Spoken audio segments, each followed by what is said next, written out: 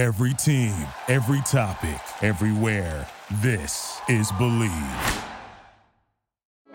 Support for this podcast comes from Frito-Lay and the 2023 Snack Bracket Championship. The Frito-Lay Snack It Challenge is underway, and fans are voting on their favorite snacks to crown champion. We're talking about prime-time matchups between the best 64 snacks in the land. Will Ruffles Ridges reign supreme? Can Doritos defend their dynasty? Or will Smart Food use their smarts for a surprise upset? Only you can decide. Get in on all the action for a chance to win up to $1,000 or a year's worth of snacks. Let your snacks be heard. Just go to fritolaysnacket.sbnation.com to vote and enter for a chance to win. No purchase necessary. Sweepstakes ends April 3rd, 2023. Void where prohibited. Year's worth of snacks awarded in the form of 52 coupons, each good for one bag of chips. See official rules at fritolaysnacket.sbnation.com.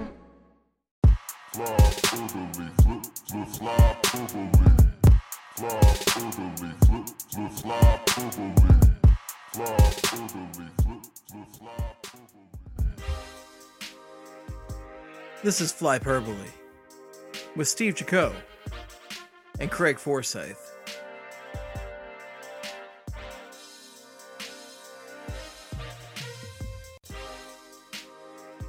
Now, Craig, you might remember maybe a year or so ago, at some point in the past, we talked about celebrity chef Gordon Ramsay on his, I guess, bar rescue type show, To Hell and Back, I think it's called, where he wears a ridiculous disguise, goes undercover, tries some food, and then goes, "What's wrong with you?"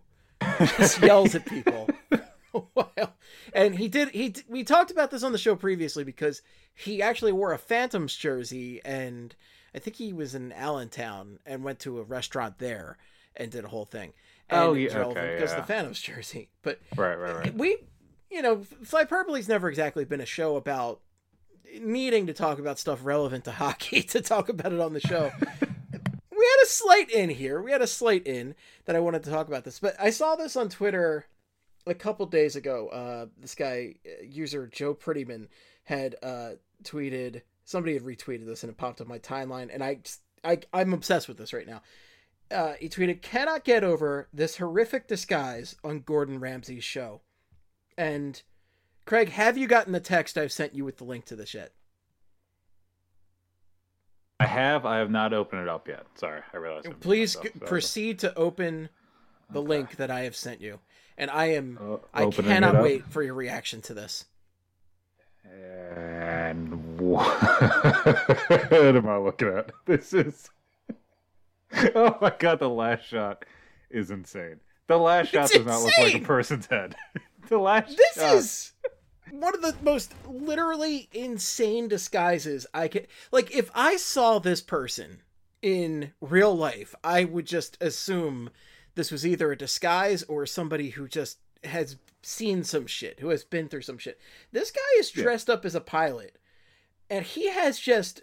This isn't even Gordon Ramsay that's in disguise here. This is a celebrity chef friend of his. I think the name I saw was Joseph Avery, and if that's wrong, I will correct that later. But whatever this disguise is, the person is unrecognizable as a human being. Not even as the person they're trying to disguise themselves from. This doesn't look like a human being. This looks like a Dick Tracy character. So they have the 3 shots of his head that they have. The last one shows like a profile, and from his nose to the back of his head, it's got to be a yard. It looks like it's at least a foot and a half. It's a lot of distance. Double the size. It's covering a lot of ground. Double the size of a human head. It's like so clearly a giant mask. What's the 80% of the world's covered in water? The other 20% is covered by the side of this guy's face. I think that's what they Yeah, that's kind of what it looks like. It's true. It's like if they, in the Mission Impossible movies, when they have those like really great masks and they tear off and it's like, oh no, it's been Tom Cruise this whole time. Yeah. This is like if those masks were real, where you would always be able to tell, like, no, that's a ridiculous mask. That's not a person. So this guy's dressed up as a pilot, but like, if I was told that the hat doesn't even fit him, by the way, and the hair doesn't even work. The hair doesn't even go to the ears properly. Yeah. I had posted this on Twitter, or I had retweeted this, and somebody had replied with the with pictures of Heath Ledger as the Joker dressed as a cop from The Dark Knight.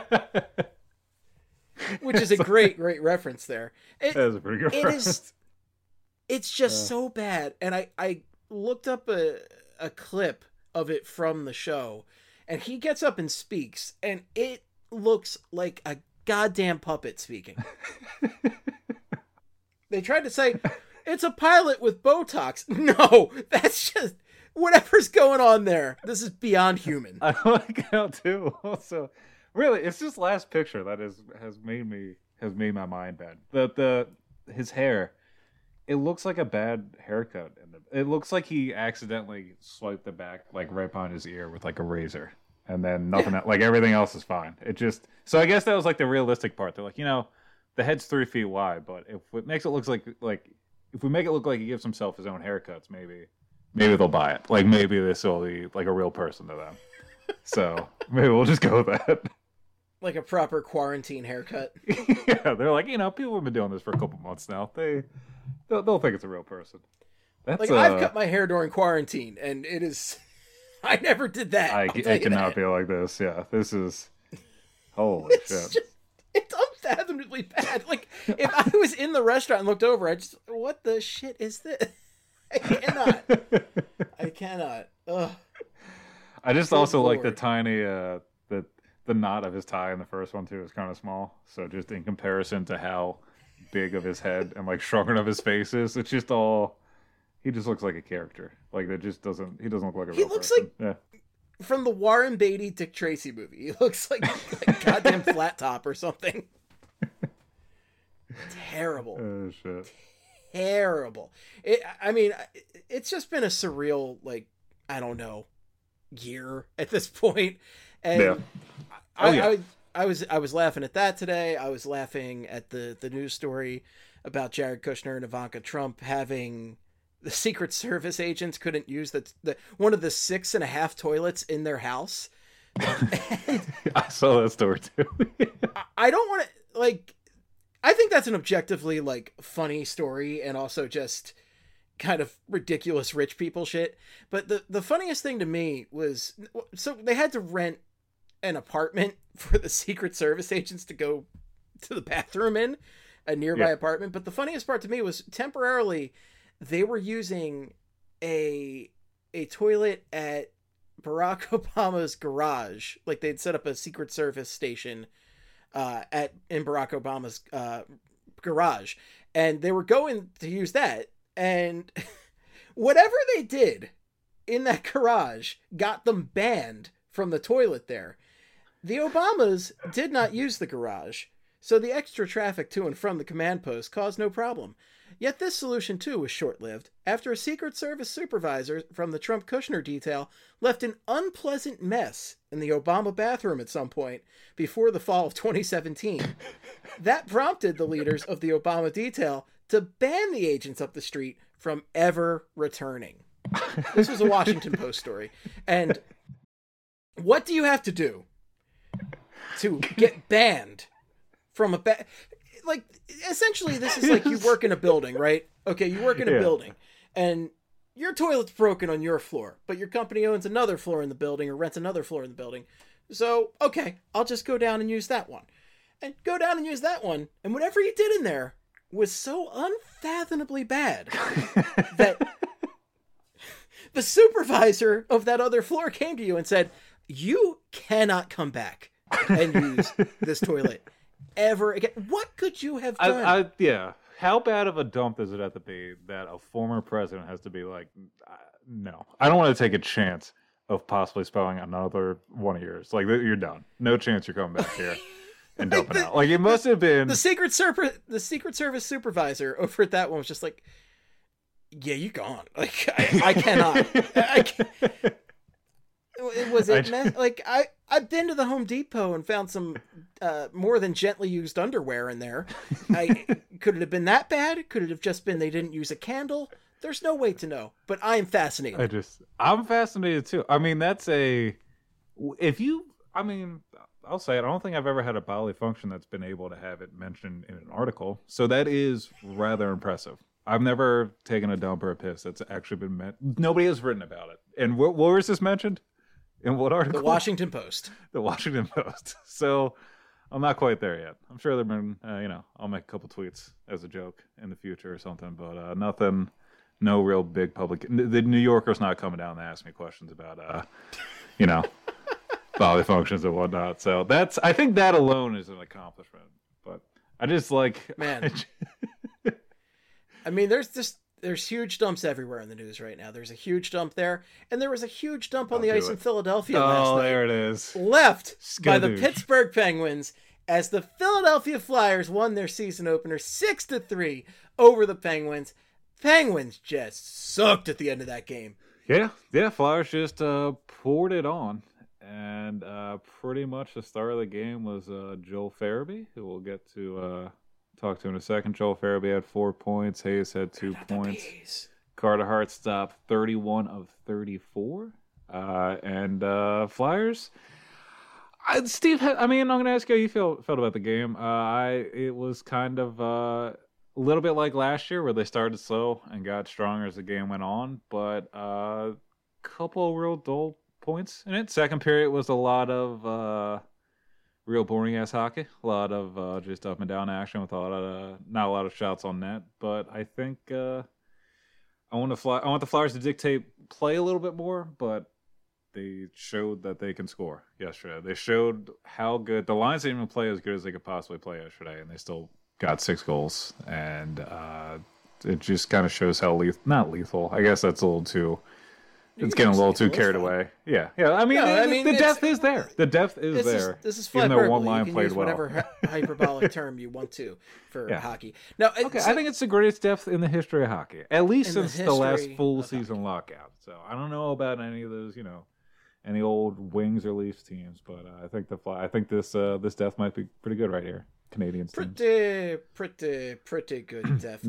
Yeah. I thought it was a real kick off the rust kind of game, at least the first period and a half to 2 periods, where I was glad the Flyers scored early. I know the Penguins scored first, but the Flyers got back on the board early. They took a lead for a bit until Crosby got it. I swear to God, gift wrap. I mean, that was gift wrapped. Yeah, but just the sheer luck on this son of a bitch. Every time he plays the Flyers, there is always some insanely lucky bounce to this guy. Yeah. I cannot stand it. My God. But after that, though, so then once the Flyers kicked it into overdrive in the third period, that was a thing of beauty. And yeah, they just poured it on. Yeah, it really felt like they were just getting started. And the fact of the matter is, that's a big win over your fiercest rival. It's a great win to start the season. You put up 6 goals on a goalie who was pretty damn good last year, but again, as we said on the forecast earlier this week, this is his first time as the full-time starter, as the guy. Yeah. So he's going to be tested big time. And in what is arguably the toughest division in hockey right now. Going to be tested big time. And just for point of reference for how poorly he did last night, had 19 saves on 25 shots against. 760 save percentage. Second time with 6 goals against in his 64 career games. That's a shame. And when it comes to the goal scoring and whatnot, first time scoring 6 goals in a season opener since their Flyers 6-3 win over the Canucks to open the 2001 season. 51st time scoring 6 goals or more against the Penguins, and it's the first time they've scored 6 or more against Pittsburgh since their 6-2 win over the Pens in Pittsburgh on March 26, 2017. If you remember, that was the game. Everything was already locked up. Pens were in the postseason. Flyers were out. Gouda scored an empty net goal, and then Go scored afterwards to make it 6-2. So it was kind of close, and then the Flyers pulled out of the middle of nowhere for no reason. And it was funny at the time, and then the Penguins won a Stanley Cup. But, you're right. I think it was a kicking off the rust, and I think even tomorrow's game is going to be more of that. I really think the first week of this is going to look like what they're the preseason games pretty much. They only had that one scrimmage, a couple practices. A preseason. Right. And there's still a lot of, everything got messed up back in March when it came to practicing and regular ice time and everything. But that stuff, the games from August to October didn't fully solve that I guess, gap in not playing. Like there's still a lot of teams still have to make up for that time, especially the 7 teams that didn't play. But for what it was, right now I'm kind of happy with just the fact the offense does look. The forwards did look pretty good yesterday. I mean, they did have some good cycles at points. The Penguins had a lot more. I felt like the Penguins spent a lot more time in the zone. The numbers kind of bear that out. But yeah, they got to the net. I mean, all 4 of the Flyers' goals, I mean, they just went to the rack. All 4 of the even strength goals were within like 5 feet of the crease, it looked like.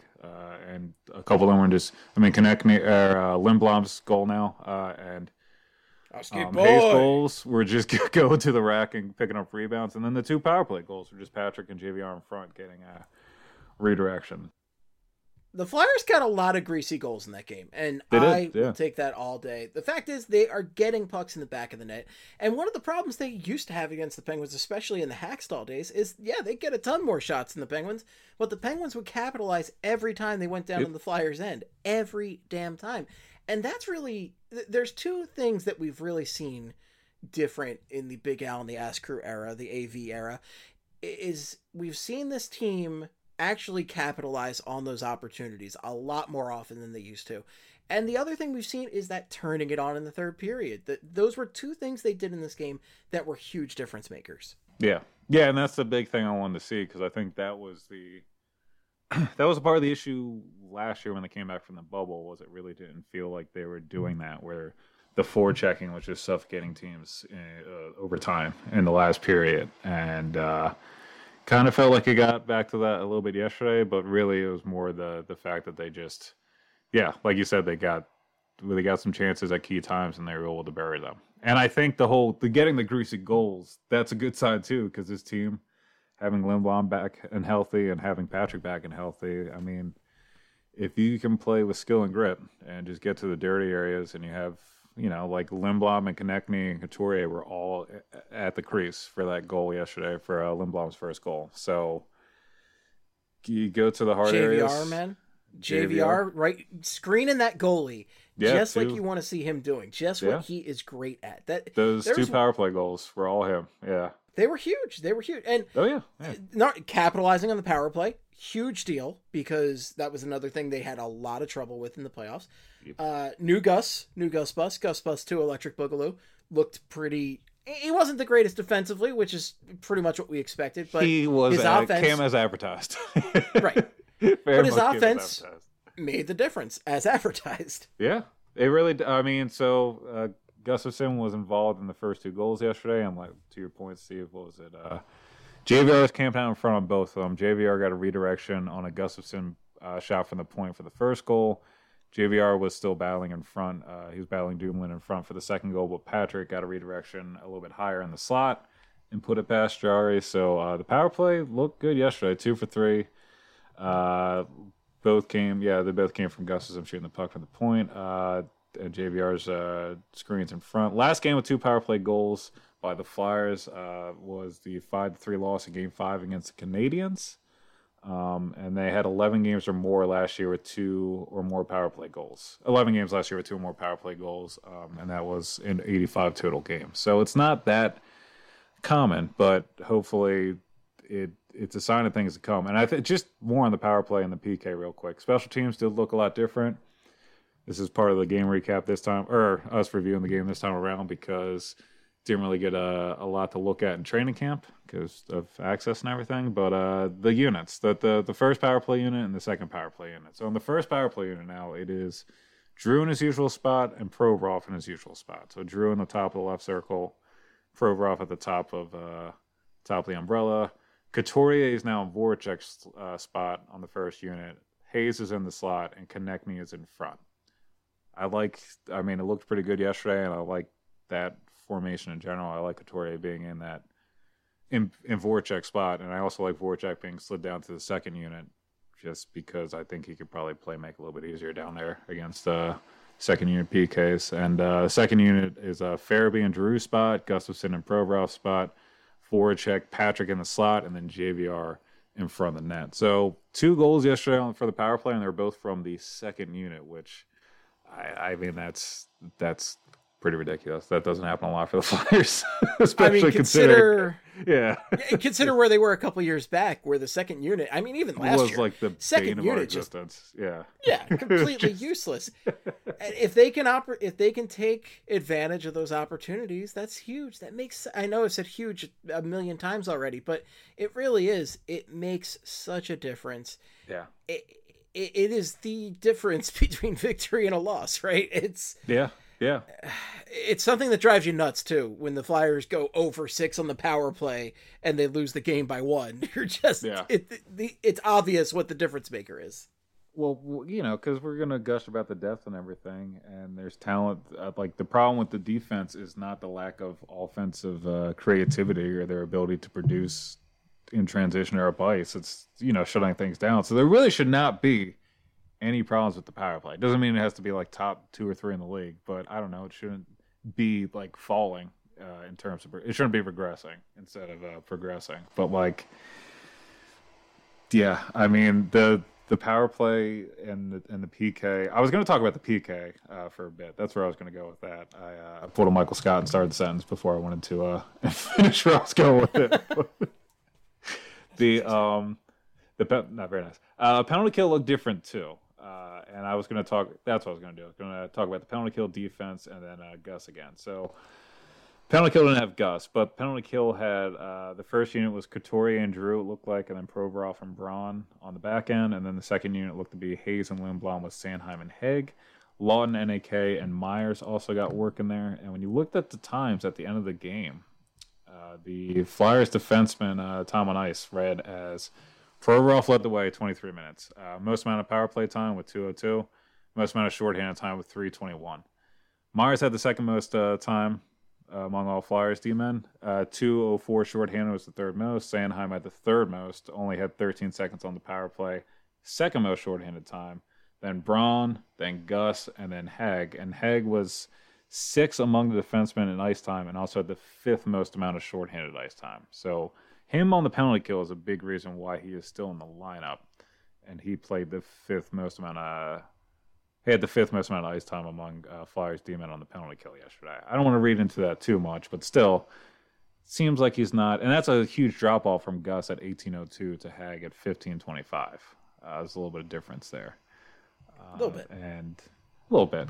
So I think... I'm interested to see... We learned that Ghost was out because of COVID.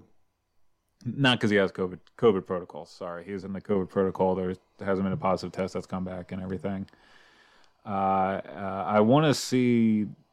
I am interested to see if AV would want to put Ghost in instead of Haig, because I don't know. It just seems like the entire time AV's kind of been here too, there's been reasons not to put Ghost in.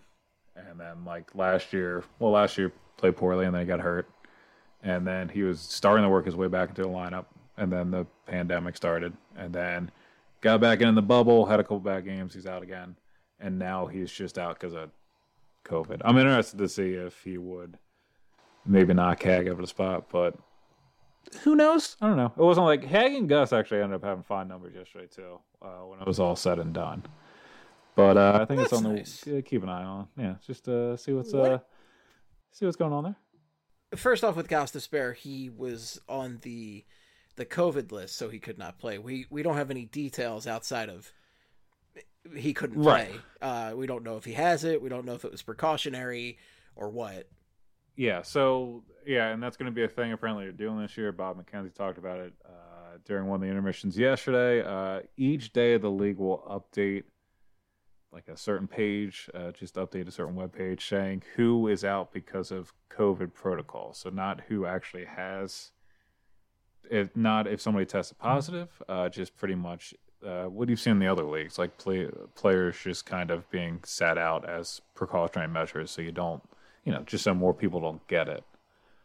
If you're lucky. And if you're lucky, yeah. And apparently, Ghost, we had been wondering what had been going on with Ghost. Apparently, that's what's going on with him. He's been in COVID protocol. Same with Kasperi Kapanen, who I believe is still up in the air about whether or not he's actually going to play tomorrow. He missed yesterday's game, and I think he should miss Friday's game as well. Again, now they're going to need him now, I'll tell you that much, because, that was that something. def. Yeah, that was However, there was that one no-name line with Tanev that was kind of killing the Flyers. Oh, it was annoying because I called out Tanev and Jankowski, and they both went off. Where is it? Yeah. Every goddamn time. Every time. Yeah, it never gets old. Yeah. Jankowski in particular was just... he had a couple big plays. It was frustrating. There's always somebody on the Penguins that most fans have never heard of that comes out and kills the Flyers, and that Mark happened to be Jankowski. Yeah, Mark Jankowski and Tanev were on the third line. So Mark Jankowski was the center. He had 7 points in 56 games last year. Had 2 last night. Scored in the crease, and then he had the cross-ice pass to Tanev. Tanev, who had a laser, and Tanev had 25 points in 68 games last year and 2 last night. So, yeah, those 2 guys. And that line, we can talk about that because I think they mainly went up against the third line, which was an interesting night. JVR, Patrick, Voracek. The haters gonna hate line is... they had some reason to hate last night. A couple, at least. Yeah. It's kind of an adventure on even strength because, I mean, JVR is not known for his even strength prowess. Voracek is... I would argue he's one of the more inconsistent Flyers. I've been blocked, I know. But I think most people would argue that consistency is Voracek's biggest problem. Yeah. Oh, by the way, Voracek. Nolan Patrick hadn't played in like 2 years. Yeah, Patrick hasn't played forever either. I was going to say Voracek was the only forward in Wednesday's game, only Flyers forward in Wednesday's game to not record a point. So go ahead and block me again, Jake. But JVR, Patrick, and Voracek, numbers-wise, they had 4 of the 15 shot attempts the Flyers had. Out of the 15 shot attempts they were on the ice for at 5-on-5, the Flyers had 4 of them.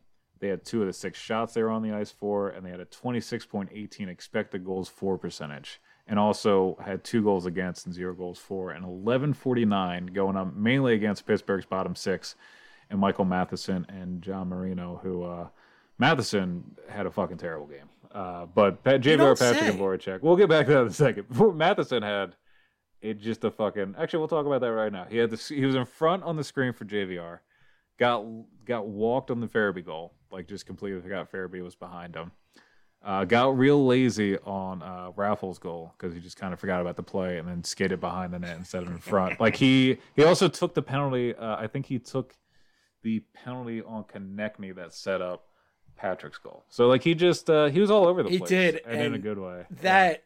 That was some beautiful work by Travis Konechny. Yeah, that was a jerk story. Yeah, coming he was out, open. Oh. Yeah, he was mouthing off. One guy was fully ready to play last night, at least as far as his mouth goes, and that was Travis Konechny. And that was one of the things that was missing from Konechny during the playoffs last year, is he wasn't really drawing as many of those penalties, not getting in as many guys' faces. So it was really nice to see him do that right out of the gate and take advantage of a guy like Matheson here, who didn't have that great of a night. And did not have a good night. Too often we see the Flyers have these advantageous matchups and not take advantage. So getting that penalty and seeing Raffl take advantage of that for the goal, which, I raved a little bit about the possibility of that fourth line being really good, and they did that pretty early in the game. Yeah. And talking about JVR, Patrick, and Voracek again real quick, they did not, just 5-on-5, they were just not helpful. But again, they did have 2 power play goals, and Voracek did draw another penalty. And the fourth line, I was going to talk about Nolan Patrick's droughts real quick, and then talk about the fourth line, because him and Lindblom have not scored in a minute. So Nolan Patrick, I think Lindblom has the shorter droughts. Yeah.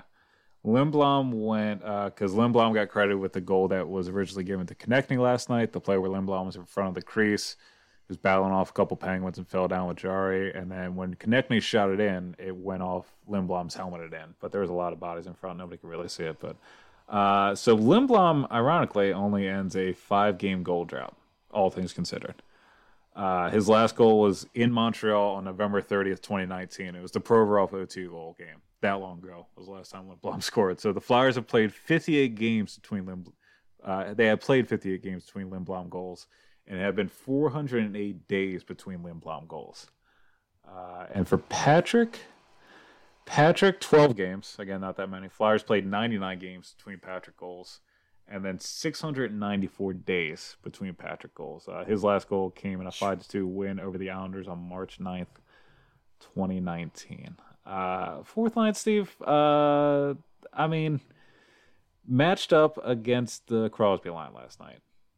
Mainly against Crosby line and Dumoulin Letang. They scored a goal, but they kind of did get pushed around a lot. I mean, it is Crosby, and again, it is like the first night that they're really getting back out there. And Crosby feels like a guy that would just doesn't need a preseason. I feel like he could. No, he's Sidney Crosby. Yeah, he could. I hate his guts, but he's one of the best players. I guess of all time. I guess I can admit to saying that. I guess I've got to say that. He absolutely destroys the Flyers on a consistent basis. My bigger question with that is why was Alain Vigneault with second change matching up his fourth line with the Crosby line? I think it's because they did end up winning the goal battle, which it was 1-0, and they got hemmed in terms of stats. So they had 2 of the 11 shot attempts they were out there, 1 of the 8 shots while they were out there at 5-on-5, and then a 28.98 expected goals for percentage for Raffls, Lawton, and NAK, and 9.43 at 5-on-5 work. But they did score the goal. My guess would be, well, first of all, it's a very good question, Steve.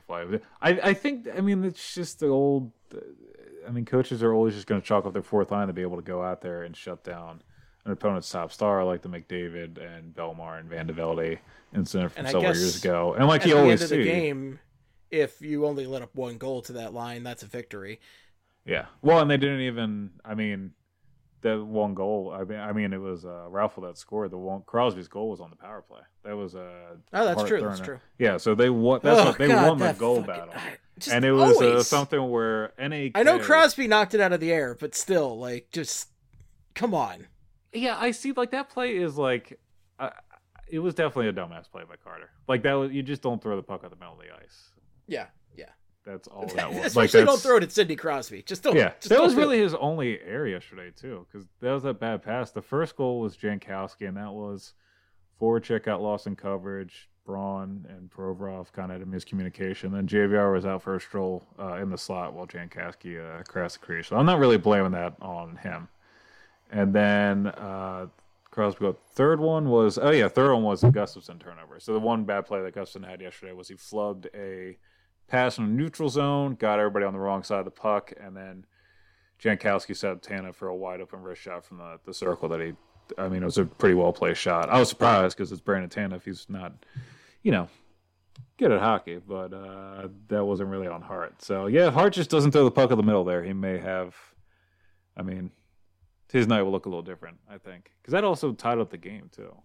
That was... Yeah, it tied up the game, and that was at a moment where that was very deflating to happen. Oh, yeah. Because it really did feel like the Flyers had some momentum at that time. But thankfully, they were able to just hop right back on it. It wasn't too deflating to the team. It's because the fans weren't there to be disappointed. No, actually, the Flyers were quite good at home last season. I will say, if you would like one cliche hockey talk reason for why he probably put... Well, first of all, Raffles, Lawton, and NAK overall should not be getting murdered in terms of numbers like they did on Wednesday. You should look a little bit closer. These 3 actually should be able to hold their own at 5-on-5 in terms of, tilting the ice in the Flyers' favor. That's why I was gushing about them earlier in the week. It's not supposed to look like this. This looks like a stat line of Van de Velde, Belmar, and, whoever the Falcalis used to be here, Lubimov back in the day. That's what... Oh, my God. If you throw it out there, that's what you would expect in terms of driving play. Instead, it was these guys. And the one thing I would say is NAK registered 7 hits yesterday. Third game ever with 7 more hits. I don't care about hits, but I care about hits. This is the National Hockey League, the National Hitting League. There you go. This is for men who want to play violent sports and get. I didn't finish. I did not finish hits. My hold on. Hits is a fake stat. Hits is a fake stat. I didn't finish my Galaxy Brain thought. So. With this season, and you're just playing each team tandems of games, maybe AV wanted to wear down Crosby for Friday's game. Maybe think ahead a little, Steve. Maybe little buddy chestnut checkers yourself. Chestnut checkers, my man. Okay. There we go. But I do think This line's fine defensively. I think I agree with the decision. It ultimately panned out. It just was not pretty. It's not the way I wanted to pan out. Like I'd rather Crosby getting no chances down at the other end of the ice. And I mean, yeah, I think yesterday was just Crosby was more prepared than whoever else is on his line. And because I mean, Gensel and Rodriguez really didn't clean up either. And also Crosby was at fault on the Raffle goal. Like on that play, he missed a check in the defensive zone. Or he missed a check in the Flyers zone. Flyers brought the puck back up ice, and they had so much time to create that play and score because Crosby was lollygagging in the offensive zone and didn't get back to his own slot in time.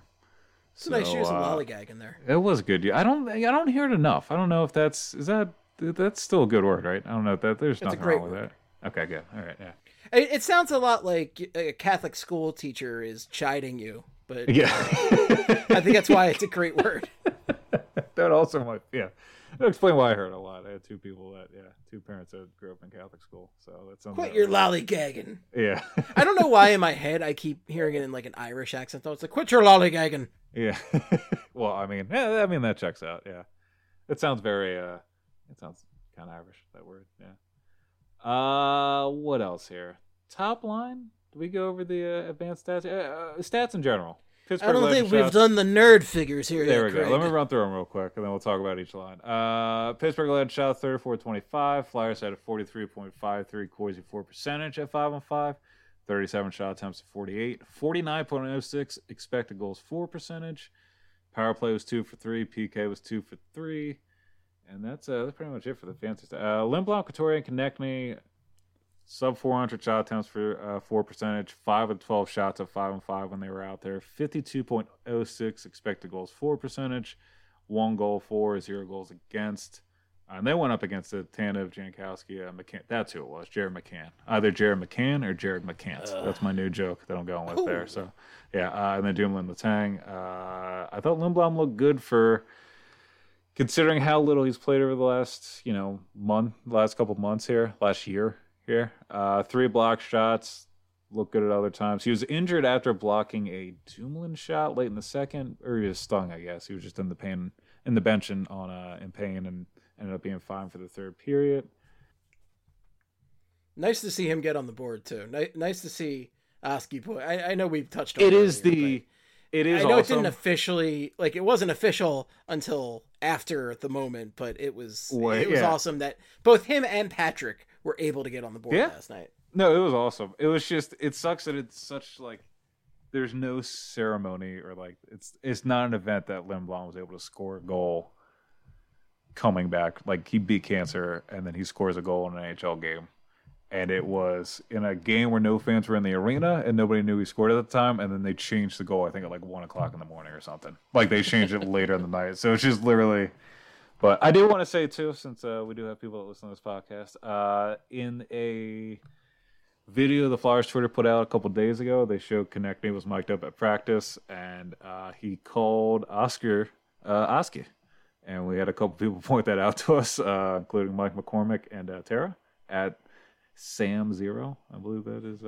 So Oski boys, we just gotta get on and say boy now. Oski boy, we're so close. We're halfway there.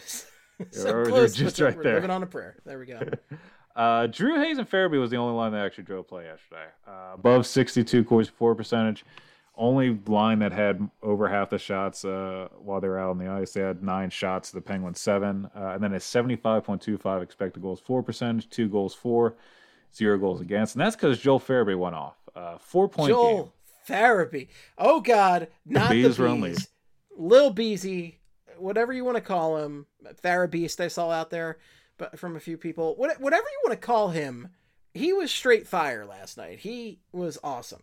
He was mixing up a big old batch of honey or something. I don't know. Yeah, there we go. Yeah, that's it. Yeah, he was getting that. Call him Winnie the Pooh because he wasn't wearing pants. What? No, that doesn't make sense. Do the Tony the Tiger, just wear a handkerchief around your neck. That's a power move. But career high, first time breaking 3 points and 4th multi-point game in his career. 1 goal against. He had 2 points against the Lightning in the 4-1 round robin win. 2 assists in the 5-1 win over the Blue Jackets on February 18th, and then 2 goals in the 6-3 win over the Avs on February 1st. 2020. Also tied for the game high with 4 shots on goal with Evgeny Malkin and Jared McCann. Had some nice plays along the boards on for the power play goals. From Drew's spot, just set it up twice back to Gustafsson for the assist, and then had that pretty nice goal where he just decided to dunk it down low. That was a lot of just Hayes and him doing work in the corner, and the Penguins just, I guess, just not really caring about defense. And then Matheson was just way too high in the circle. That is their philosophy. That's their team philosophy. Who gives a shit about defense? Yeah, like watching it last night. Matheson has some plays where like he turned and he knew he was in the wrong, and then he doesn't have like an instinct to be like, oh fuck, he was just like, all right, well, I'll be on the highlight. Like he just has like, you see his shoulders kind of like, all right, well, I'm not getting that. That was their big defensive acquisition in the offseason. Oh, him and Ceci. Cody Ceci. How do we solve our defensive problems? Yeah. Let me add Cody Ceci and. Whose answer is that? Who's going? I was actually sad. I was actually sad when Ceci took a penalty at one point because him being on the ice for the penalty kill would actually make the Penguins worse. Yeah, it would make worse. He did. I believe he was diving around the crease there when Lindblom got that goal, had the puck going off his head. I think. Style. So yeah, that's right. What's this now? Oh, man. Oh. I'm loving it. Yeah. We talked about JVR Patrick Voracek being a nightmare. Also about the other line. Defense, Provorov and Braun, Steve, looked okay. Again, first goal against out there, not great. Not great. Braun was kind of making some little circles there. Yeah, play driving, not great. Not great at all. 26.32 Corsi for percentage. They had 3 of the 14 shots. Flyers had 3 of the 14 shots where they were out there. 31.26 expected goals for percentage. 1-1 in goals. They had 1 goal for, 1 goal against. And I mean, it's going to be interesting to see what happens. I mean, I think Provorov had some moments yesterday too, but the dynamic of Braun on that pair, I feel like they should look better than that, but they did go up against Gensel, Crosby, Rodriguez, Dumoulin, and Letang. Like they went up against the Penguins' best options, I mean, that should have been the defensive numbers kind of make sense because their numbers weren't great. Sanheim and Myers went mainly up against the second pair, Zucker, Malkin, and Rust. And they had pretty much a 46 Corsi for percentage, 7 of the 20 shots, and a 45.39 expected goals for percentage. Also won the goal battle. They had 1 goal and didn't allow any goals against. Then Hague and Gustafsson, 50 Corsi for percentage. Flyers had 7 of the 10 shots where they were out on the ice. And then 63.56 expected goals for percentage, 1 goal for, 0 goals against, because they mainly went up against the fourth line and Matheson. But still, third pair wasn't the worst thing I've ever seen in my life. It was Which for nice. The Flyers is an accomplishment. Is an accomplishment. Yeah, honestly, I think I'll take Hague Gus over Braun. Hague and Braun. I never want to see Hague and Braun together again because that is just like, when you have magnets and they just you try to push them together, and that's Hague and Braun. Yeah, that's kind of really slowly moving, and also those magnets can never get past their own blue line with the puck. So there's a lot. Correct. Yeah. Also, those magnets are slow as shit. Gustafsson and Hague weren't out there for the tandem goal against. I believe it was a line change, which is part of the reason why Gustafsson, why the turnover was so critical, because they did it at the worst time, and then kind of the Flyers in a shitty spot. But that is what it is. Again, look good on the power play. He's not as mobile as I thought he would be, but I think I'd still take him over Braun. He actually has puck handling skills, which the offensive appreciate. upside. That's the thing with him is I think he is faster than Braun, and also Hague and Braun are they look like they're trying to dribble rocks or something. I don't know. I'm trying to they just look like they're having hard times out there. And then and honestly, having Gustafsson for the power play really is an makes sense there. It makes a lot of sense. He looked really good on the power play. I will say though, I wonder. I think Sanheim. I wonder if Sanheim is going to go and work through the power play at some time. I wonder if they're keeping Sanheim as a possible like waiting to see if Provorov or Gus just kind of don't pan out, or if the 4 forwards and 1 defenseman don't work on both units or something. I don't think Sanheim only getting 13 seconds of power play time is a little shocking to me. Well, especially with Gostisbehere not playing. Like, if Gostisbehere's in the lineup and they use him more often on the power play, that makes a ton of sense to me because Gostisbehere has that cannon of a slap shot. So, yeah you want him back there. But and Gus is supposed to be that guy, but like, right. or not like a slap shot, but like, I guess given Sanheim's offensive upside, you really do want to see him get more. Well, especially because Sanheim is one of the future cornerstones of this defense, if not present. You know, he is a guy you really want to see get in there more often, and we know he's got the offensive upside to potentially be a first power play defenseman. And I know a lot of people are frustrated with Provorov being up there specifically because Provorov, it's not his forte, which is, again, weird because Provorov scores a bunch of goals for a defenseman, but he's just, I don't know, he's not the smoothest power play one guy. Yeah, I forget what the numbers were last year for him, but it was like on the power. So he led defenseman last year with power play goals.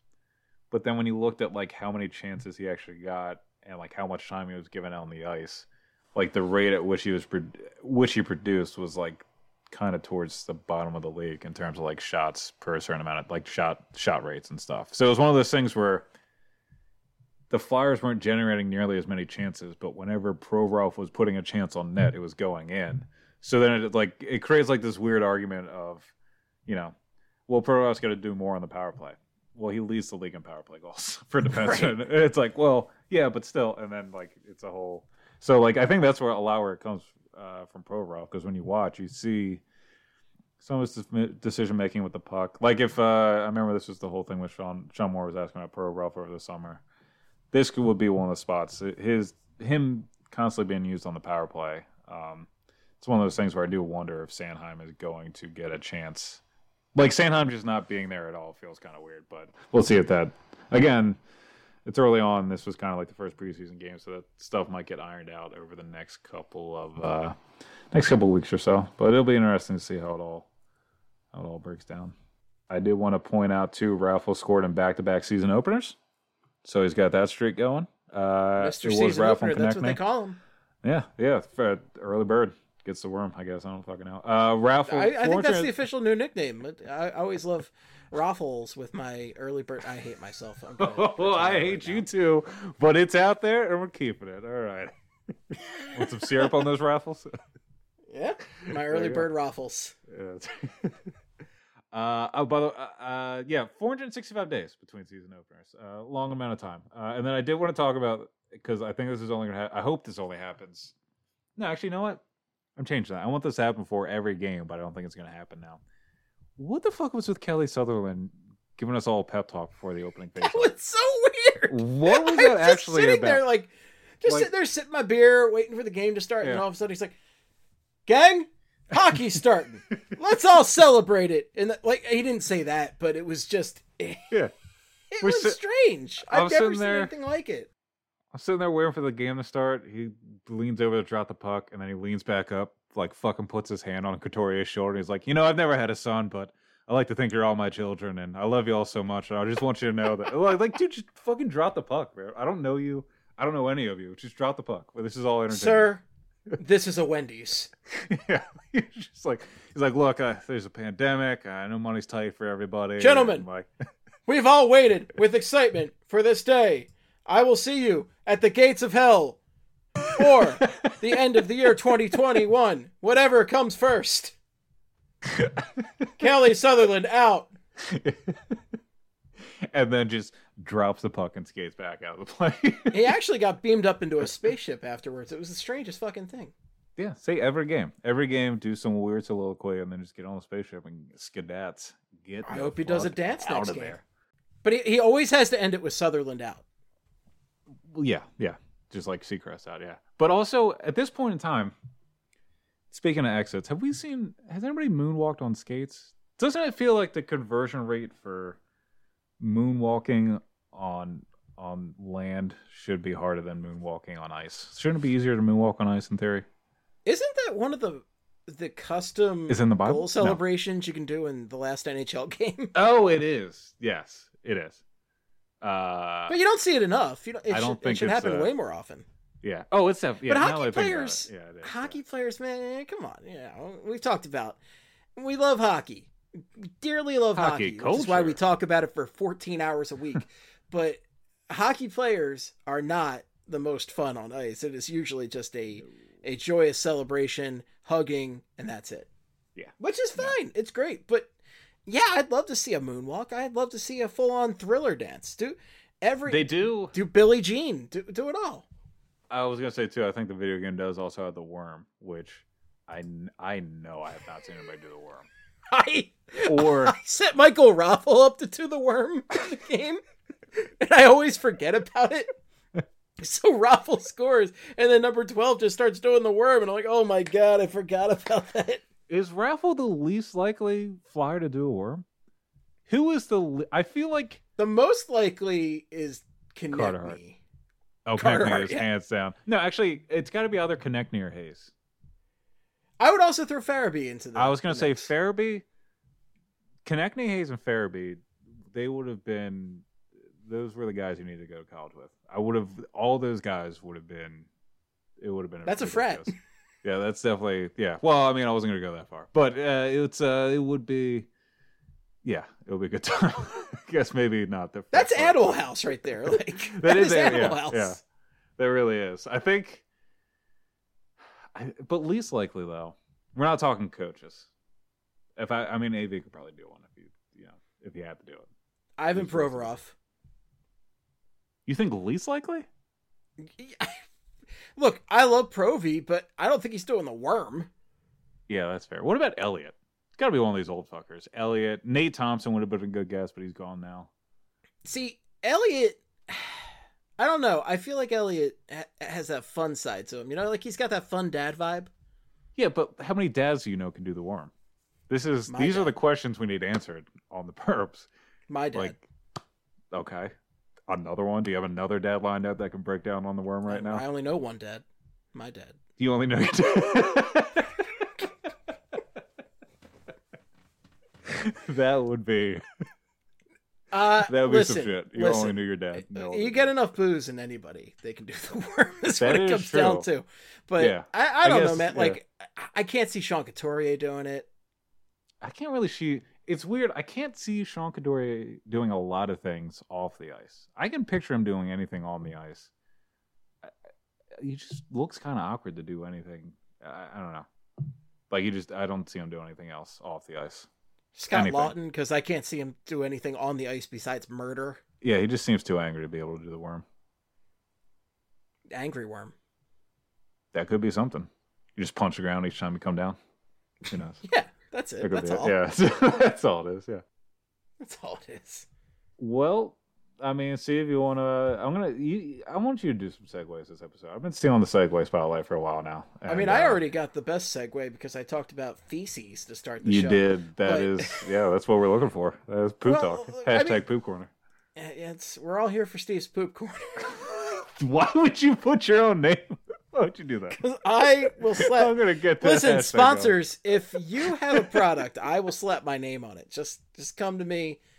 I'm slapping my name on any piece of crap. Charmin. Anybody from Charmin? Scott? Charmin. That's it's still, by the way, one of the best Philly accents I've heard in media was James McAvoy on the Charmin SNL sketch in his Eagles shirt.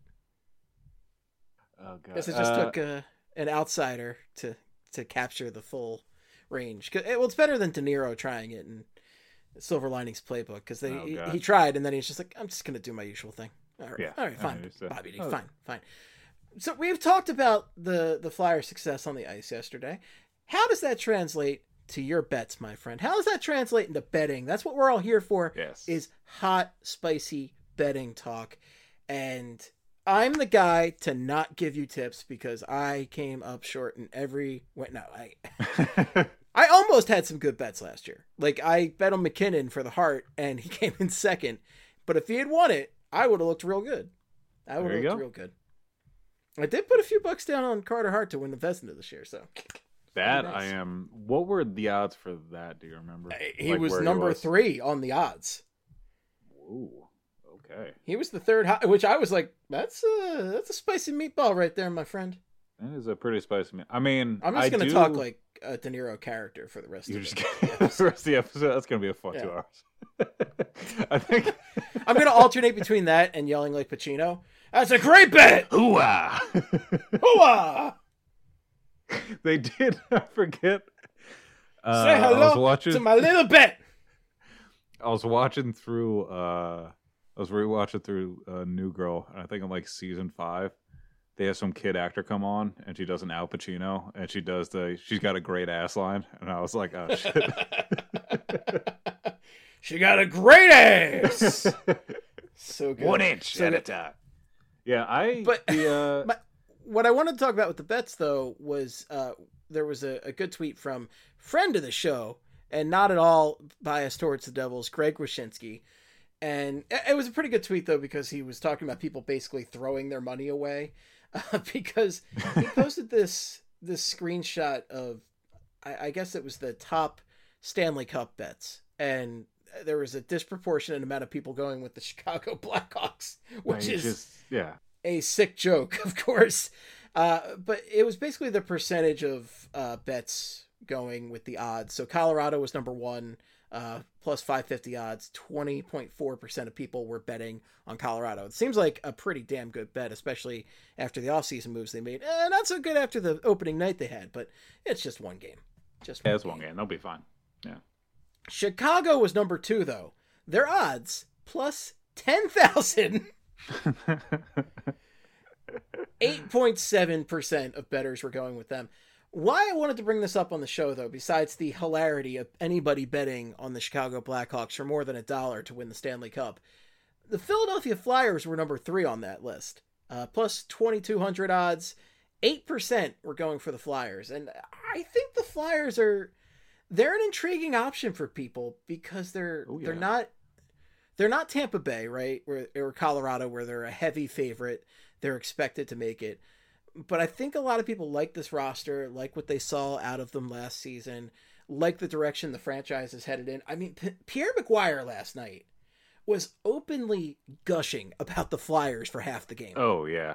Yeah. Well, and you got to remember, too, he has been openly gushing, like, the 2017 World Junior Championship, like, when all the Flyers like 9 Flyers prospects were in it or some shit, like, Pierre McGuire was losing his mind back then. Pierre McGuire's been unzipping his pants through the Flyers for like a while now. He's been pretty pumped about them because That's the new Flyers song: is "Take your pants off, everybody. It's time for Flyers hockey." Yeah, already. No. Yeah, Pierre's like, they're like, Pierre, you want to talk about Flyers prospects? He's like, well. Never thought we'd get here. Let's break it down. And then he starts talking about fucking Igor Zamula. Everybody, Philadelphia. 1, 2, 3, 4, 5 floors. There we go. 1, 2, 3 floors. There you go. That's the song. It's right there. That's right there. But honestly, plus 2,200. So the Flyers kind of fall into the middle of the pack as far as the odds go right now. I'm gonna pull up what they are currently on a couple of the betting sites just for curiosity's sake. They are a good team to bet on. Like they would be. I guess if that makes sense. I'm not saying that I would bet my money on them to win the cup, but I think like if I had to pick out a team that not a lot of other people are going to, I guess, go all in on and try and make some money off of it, I think the Flyers would be a good team to pick because they are. So right now on FanDuel, it goes from Colorado Avalanche, Tampa Bay Lightning, Vegas Golden Knights, Toronto Maple Leafs, Boston Bruins, then the Flyers are the odds listings on there, which, I mean, you can win a little bit more money off betting off the Flyers, than you would say, like the Avalanche on FanDuel right now are plus 650, Tampa Bay's plus 850, and the Flyers are plus 1,300 on there. So, I mean, it's a little bit of like an under the radar, almost sneaky bet. Mm-hmm. And for the record, that Carter Hart for Vezina is currently sitting at plus 900. Okay. The only guys with higher odds are Vasilevsky and Connor Hellebuyck. Wow. So that is, I thought he'd be up there, but like I did not think he was going to be above Carey Price. Yeah, I didn't think he was going to be. I didn't think he was hero? going to go to the season with the best odds to earn a Vezina nomination. I guess if that makes sense. Like that is pretty nuts. Or yeah, the third best. I mean, I thought I was kind of stunned when I saw that, but I mean, it's nice to actually have kind of some confidence from the gambling demons over there gambling. The gambling demons. I call him Gambler. Just nothing but devils. Just nothing but all the devils working the betting companies. It's devil's work. So. Scott Stevens? I said, well, yeah, I guess so. Jamie Langenbrunner. You did say Devils. Well, Ken Dan, yeah. Bobby Holik. Get some, they're all down there. Just all the guys from the past that he hated. They're all just hanging out down there. That's what I would hope. Today's episode is brought to you by Cars.com.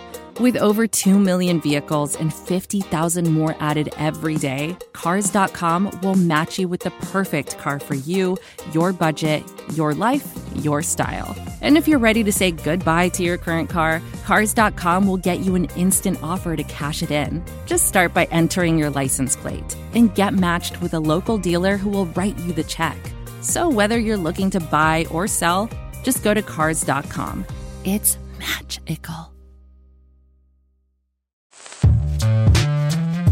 Hello, I'm Nilay Patel, the editor-in-chief of The Verge and host of Decoder, a business podcast where I interview CEOs about big ideas, the problems that come from those ideas, and how they make decisions. It is also surprisingly about org charts. It comes up a lot. We're launching a new limited series that we're calling the Centennial Series, where I talk to CEOs of companies that are over 100 years old, like Xerox, Barnes & Noble, and more. There's no 100-year-old company that's without its struggles, and it's been fascinating to talk to these CEOs about which parts of these companies' history are important and which parts they can let go. A little spoiler for you, if a company is over 100 years old, there's a lot of drama to talk about. It's been a good time. You can listen to the Centennial Series right in the Decoder feed. New episodes of Decoder are out on Tuesday, and the Centennial Series is out on Thursdays. Check it out. We think you're really going to like it. You can get it wherever you get your podcasts. Out of the East, though, like, I was watching the Islanders tonight. I don't know if it's because they were playing the Rangers, too, but the Islanders are going to be annoying again this year. I can just feel it in my bones. Yeah, they shut out the Rangers tonight. Rangers are going to be fun to watch for me, personally. Craig, you're never going to believe this. You're never going to believe this, but Tony DeAngelo did not make hockey great again in this game. I saw you also. You know what? This is going to be the, let's do the Around the League part right now. Or the action from Around the League real quick, because a couple other games I wanted to talk about. But yeah, that defensive front, or the defensive six for the Rangers is going to be something, because Adam Fox is good. They're going to put him with Lindgren, who's going to bring him down. They actually called up Keandre Miller, so it's going to be Miller and Trouba on the second pair. So maybe that's passable, but Trouba was pretty bad last year. And then the last pair is Jack Johnson and Tony Angelo, and man, they already look like poop. Yeah, they already look bad. So pretty much, again, the Rangers this year, I'm not too, unless Shesterkin stands on his head and has like a .925 save percentage, seeing like the third most shots in the league. I'm not really, I don't know. I think I'm not too worried about it this year. Lightning, just think if they're bad enough, maybe they'll look into another top 3 pick. Yay! Or maybe the Devils can too. I know what, honestly though, if the Rangers keep getting, I just want the Rangers to keep getting first overall picks, so then Jeff Gordon can keep making mediocre to poor moves otherwise, and they just keep getting like more wingers. Oilers. Yeah, they just keep getting wingers at the top of their draft, or like guys that are like just things that they can't use, like no centers, no bona fide top pair defensemen, just like all wingers or like slower, like plotting centers that just, you know, like the Dylan Stromes. I want like a Dylan Strome going first the year that they are back up front. That's what I'm saying about them. But yeah, that was I mean, that was some of the did you watch any of the other games from last night, Steve? There were only a couple of things. One thing I did see, which is extremely Flyers relevant, is I saw Wayne Simmons beat the shit out of someone. Wayne Simmons beat the shit out of Ben Sherratt. Or at least he threw a lot of hands in his face. I don't know if he actually, but that was pretty nice. That is how pumped do you think Wayne was to do that too? Finally get to do that. Oh my God. First game in his childhood team's uniform. And immediately drop the mitts. That was classic vintage Wayne Simmons right there. Again, another, all things considered, shouldn't be complaining about, but another minor hockey moment that was ruined. No fans in the stands to cheer Wayne Simmons on as he beats down another grown man in public. There should be just standing applauses all the time for that whenever Wayne Simmons does that, especially someone like Ben Sherratt, who I don't know why I don't like him. I'm just not a fan. Josh Anderson looked good too. Had a goal and set up some other scoring chances, but maybe again, not a big fan of that contract. But in a different scenario, different world, I think I would have liked to take a run at Josh Anderson. He's kind of that. Like I kind of want the Flyers to get that type of player. I don't think it's a necessity, but I think it would.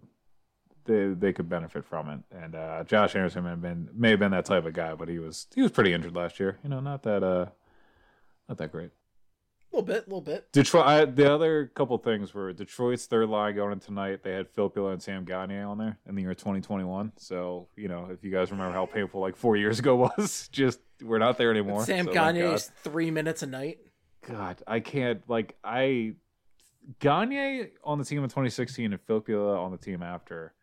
Even when it happened years ago now, was too late in their careers. So props to Yzerman for just making sure they're bad. Golden Knights are going with 13 forwards and 5 defensemen to start the season, Steve. To stay salary cap compliant, they're keeping Keegan Kolzar up as the 13th forward and sending Nick Hague down to the taxi squad. And they're going to roll with just 5 defensemen in their first game of the year. Oh. So we'll see how that goes. I feel like if there's one team that is a move. So Petrangelo's getting some work early there. And then they still have Theodore and Martinez and McNabb. And that's why you pay Petrangelo the price of 2 defensemen. Yeah. So you can... So he's going to play. He's playing 40 minutes a night. That's what you guys don't understand. That's pretty much the other stuff around the league. Leafs beat the Canadiens in overtime last night. That wasn't what I was going to talk about. I was going to talk about... we could just talk about the roster real quick. We already talked about this on the forecast, but we're not going to go through it at length here. Just pretty much, Frost was the 13th forward, is a big thing you have to remember. Flyers are carrying 8 defensemen. One is Ghost, who is currently under COVID protocol, and the other one is Friedman, who, actually a little bit of news this week with Friedman, changed his number from 59 to 3, Stefan. And, of course, Radko Gudas was the last Flyer to wear number 3. And he will be joining the illustrious list of Curtis Foster, Oskar Bartulis, Lassi Kukkonen, Mike Rathje, Matthias Timander, and Dan McGillis. Dan McGillis, old number 3 right there. That's a name right there. Yeah. And was a guy I like to hit right there, my friend. He definitely was, yeah. Him and Therrien were there for a couple of years there when we were lots of hits. When we were growing up and the world was normal. And unless you ask my dad, then Chris Therrien wasn't hitting anything. Biggest guy in the league, doesn't hit anything. Taxi Squad, Alex Lyon, Andy Andrioff, Sam Morin, Carson Twarynski, Connor Bunneman, and Nate Prosser. A bunch of players were signed to the AHL as well. And then yesterday, an additional 3 prospects were added. Linus Hogberg comes back from overseas. The 2016 fifth-round pick had 12 points and 45 shots on goal in 27 games, averaging 21-22 a night for HC Vida Hasten in the Hockey Allsvenskan, Sweden's second-tier league. David Kasha is coming back from the Czech Tipsport Extraliga. I was excited about that, Craig. The Kasha Money Millionaires. You're damn right. Yeah, I got it right. Yeah, that's fine.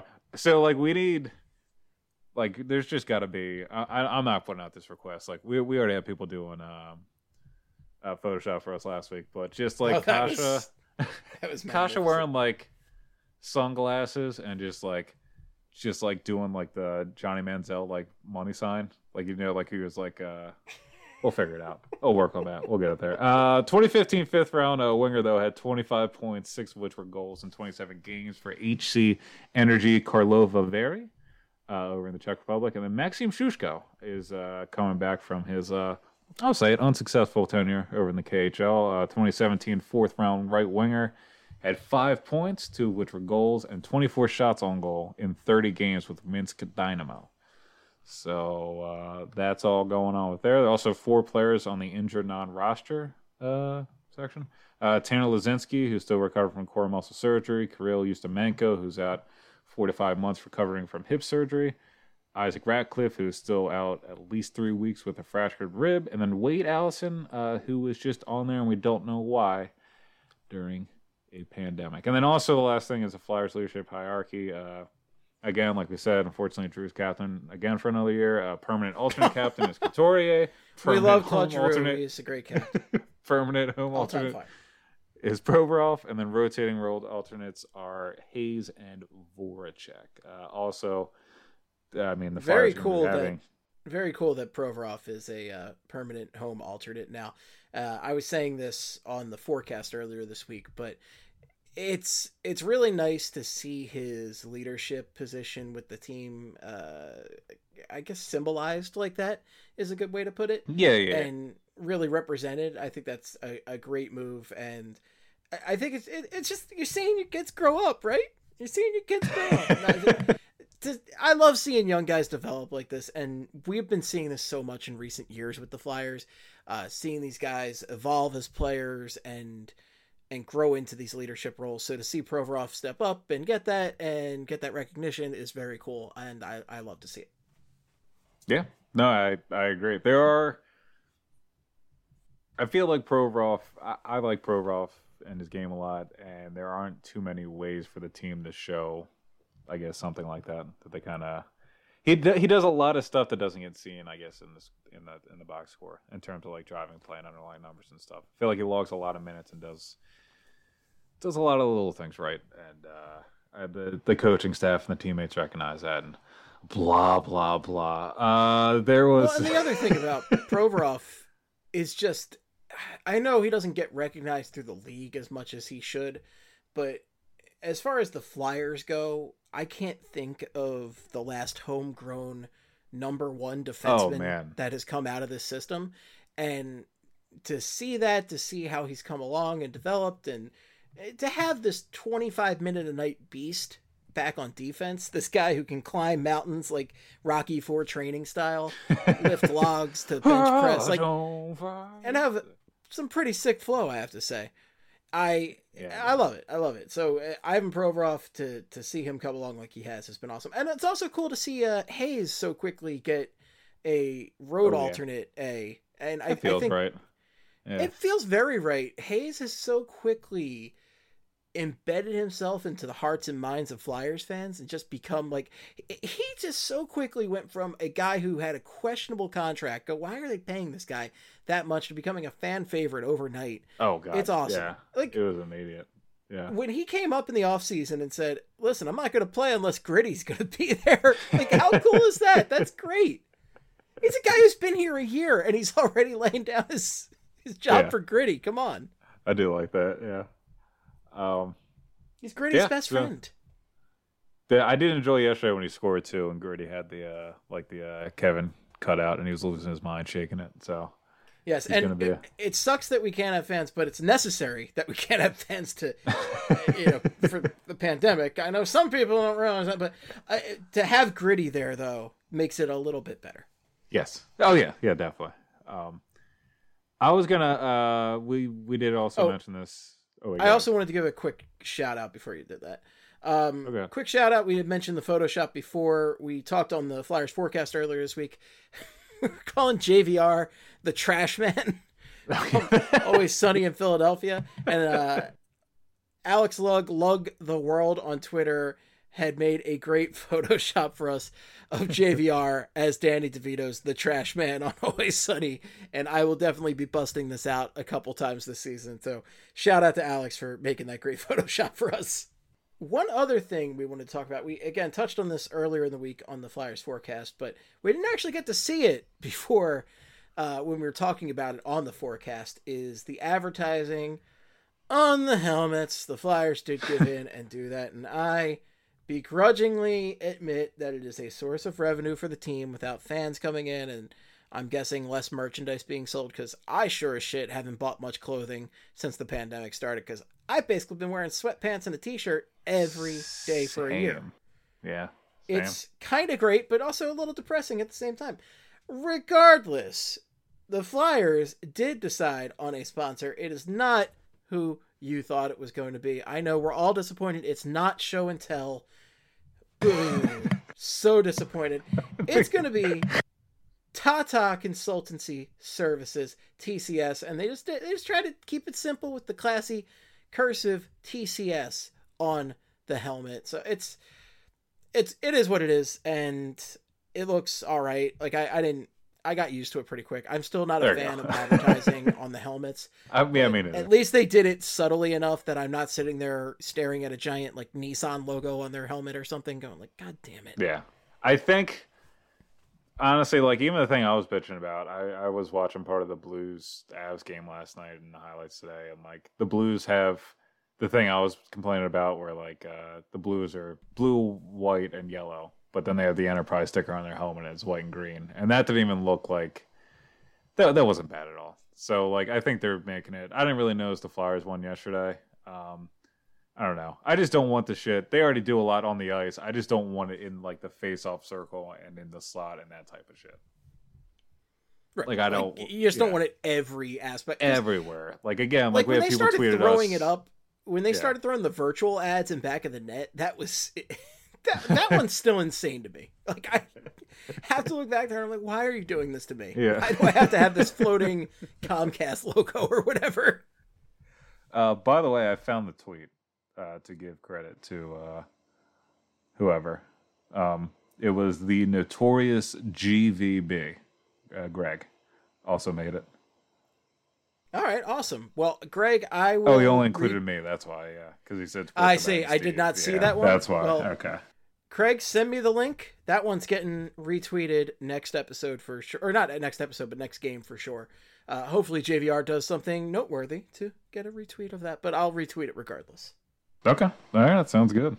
Twitter.com.org.edu.ca. Flyperbole and sports are bad. There we go with that. But yeah, the helmet advertising is here to stay. So you mentioned the Blues and Avalanche game, and this is just completely off topic on the ads or anything. What did you make? I thought it was so bizarre that the Avalanche wore blue shorts with their jerseys that kind of... Oh God, I didn't like it. Yeah. It was really weird. Yeah, I didn't like their helmets either. Like, I didn't like the, I think they, I don't know if they changed the color of the helmets for the ads, but like it just didn't look good. I don't know. The Avs didn't look good in a lot of ways yesterday. But the jerseys did not help.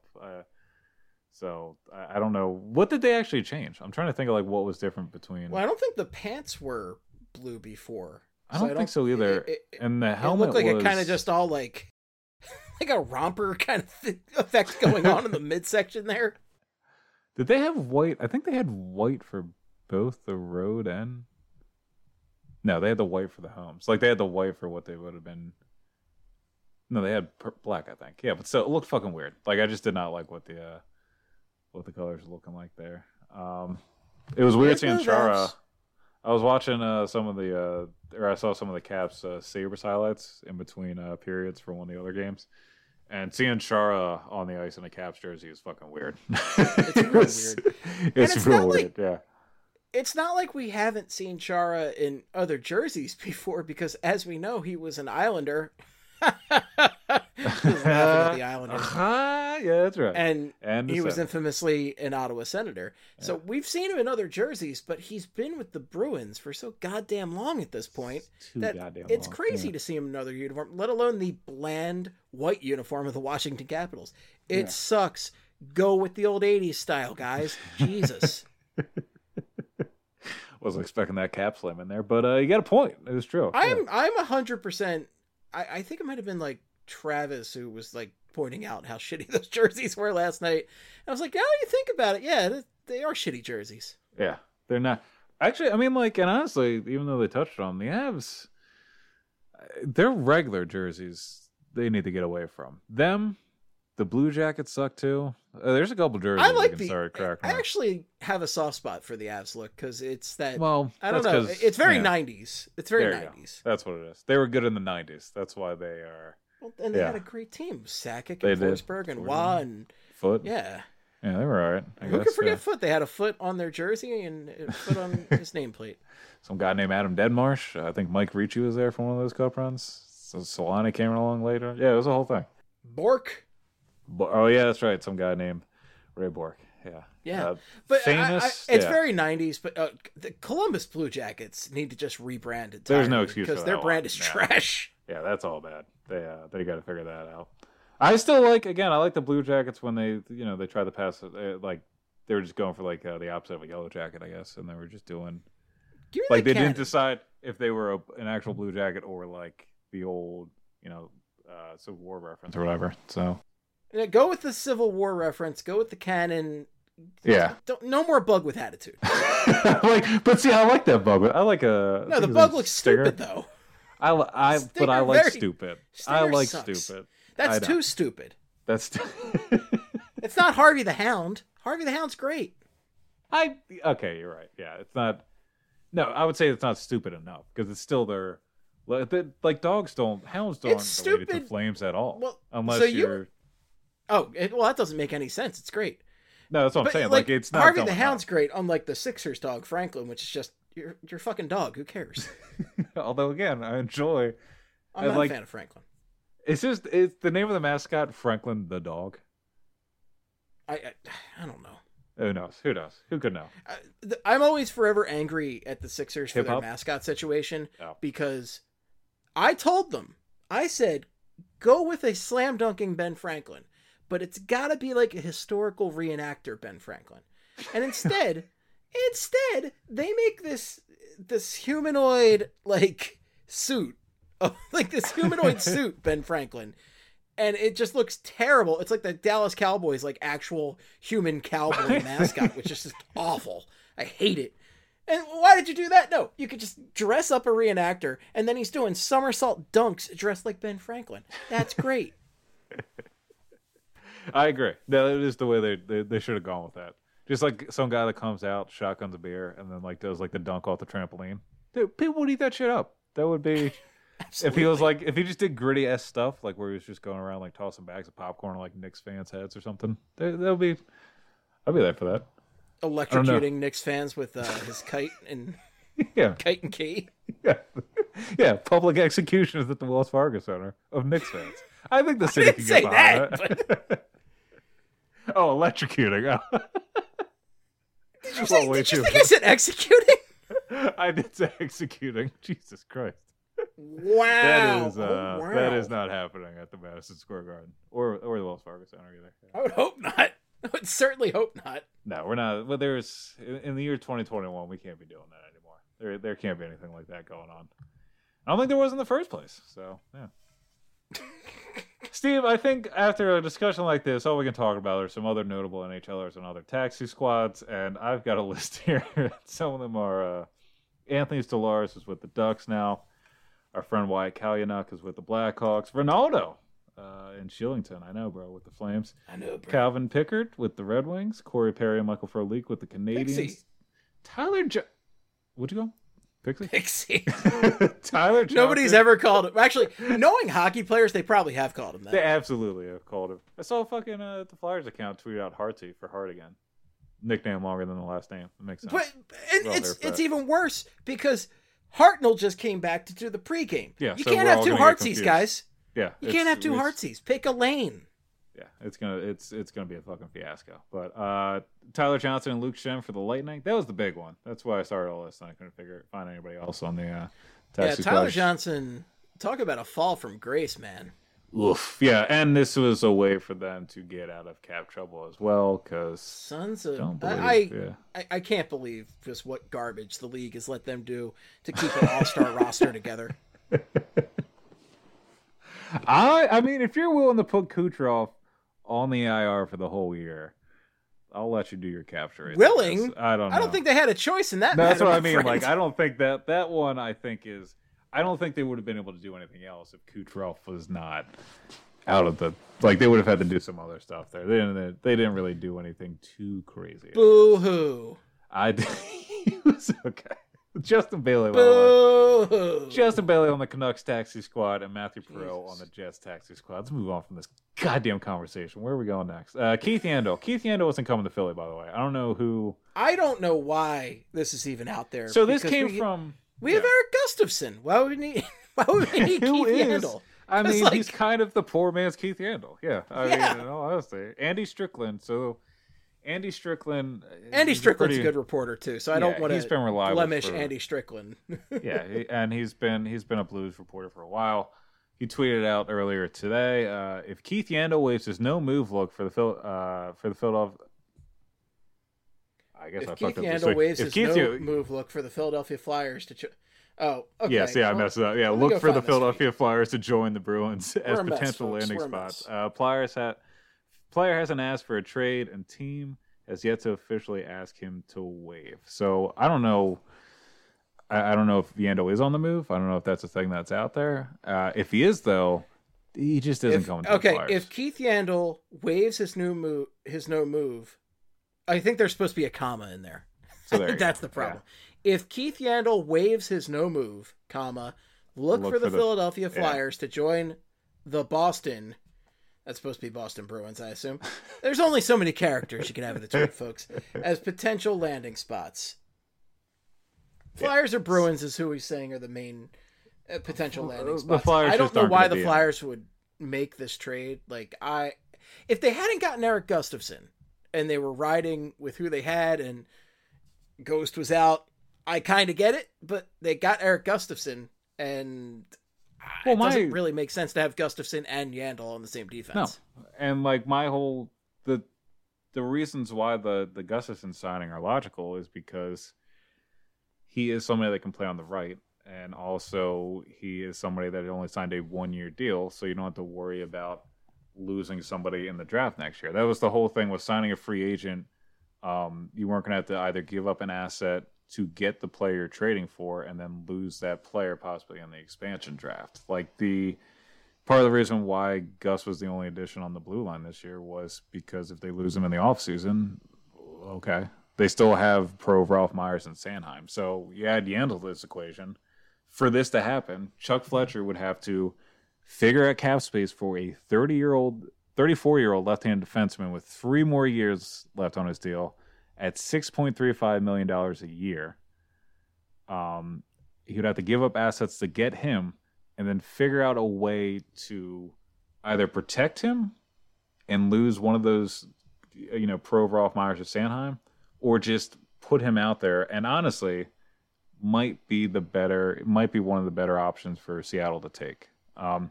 Because looking at his underlying numbers and everything, he's still decent offensively. He's still a threat offensively. He's still helpful in the power play. He's just bad defensively. He's just not a good defenseman. If there was, I'm not saying the Flyers shouldn't add defenseman, but if there was one to add, is a puck-moving left-handed puck-moving defenseman really what the Flyers need right now? There are so many.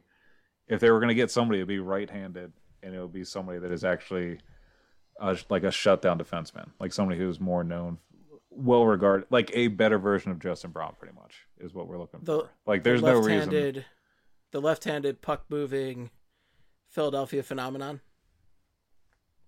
Yes. I'm sorry. I was going for a very, very weird Tony Danza mid-90s, the trash-picking, field goal kicking Philadelphia phenomenon. Tony Danza was the kicker for the Philadelphia Eagles, and it was an ABC original movie. That whole thing. Okay, all right, gotcha. All right. He was the boss, Craig, but not the boss, but the boss. I know he was the boss. Everybody knows Tony Danza. It was actually Mona. We all know it was Mona. But Mona was the whatever. That show was on before. I'm so young. I don't even know. I don't remember the TV being on. I'm also not old enough for who's the boss, really. It was on when I was very young. Yeah.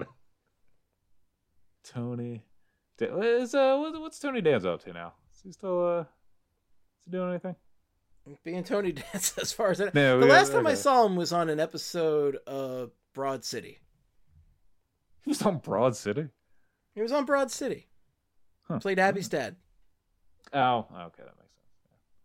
Yeah. In the Philadelphia suburbs. Well, there you That show is it's decent. I gotta rewatch it again. I like Hannibal Buress. Yeah, big fan.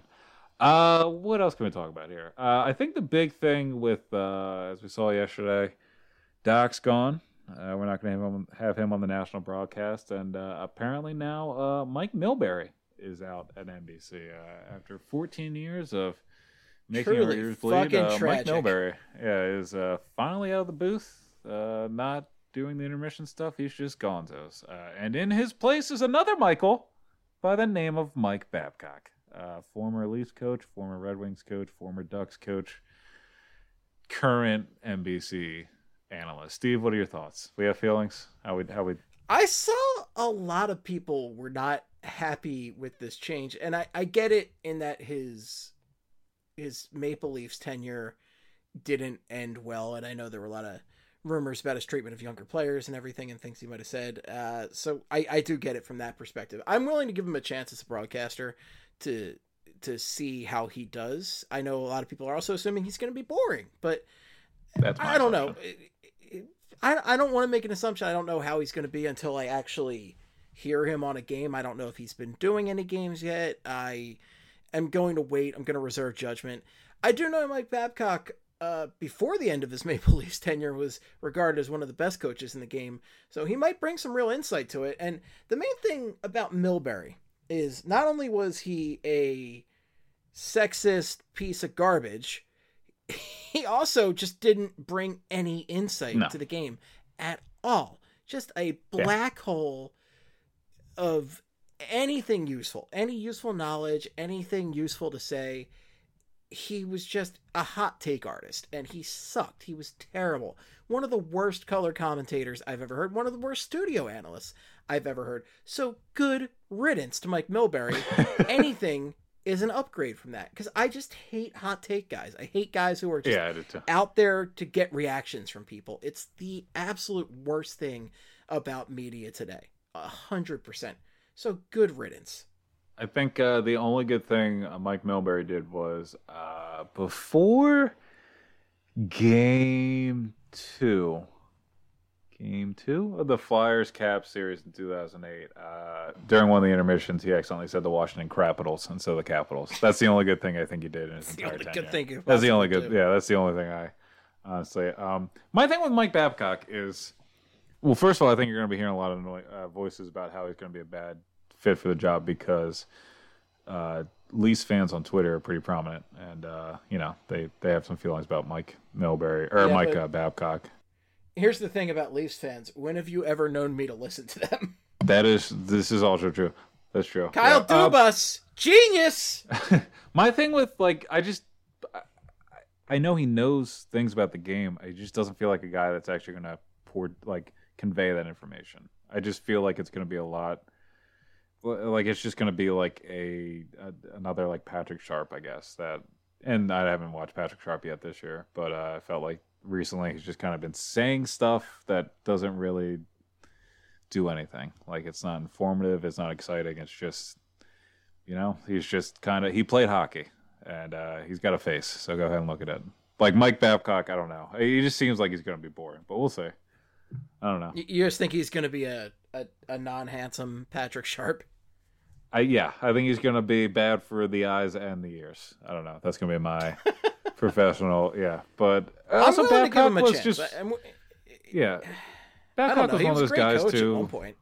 He was, but then all that stuff. There's back when, you remember last year around this time we were supposed to have that hockey culture reckoning with the Bill Peters and everything. That was a little over a year ago, and it was coming out all these stories about Chris Chelios came forward and was talking about how we got to change the culture and all this stuff, and then I thought something came out with Mike Babcock apparently berated Thomas Holmstrom so bad during a game that it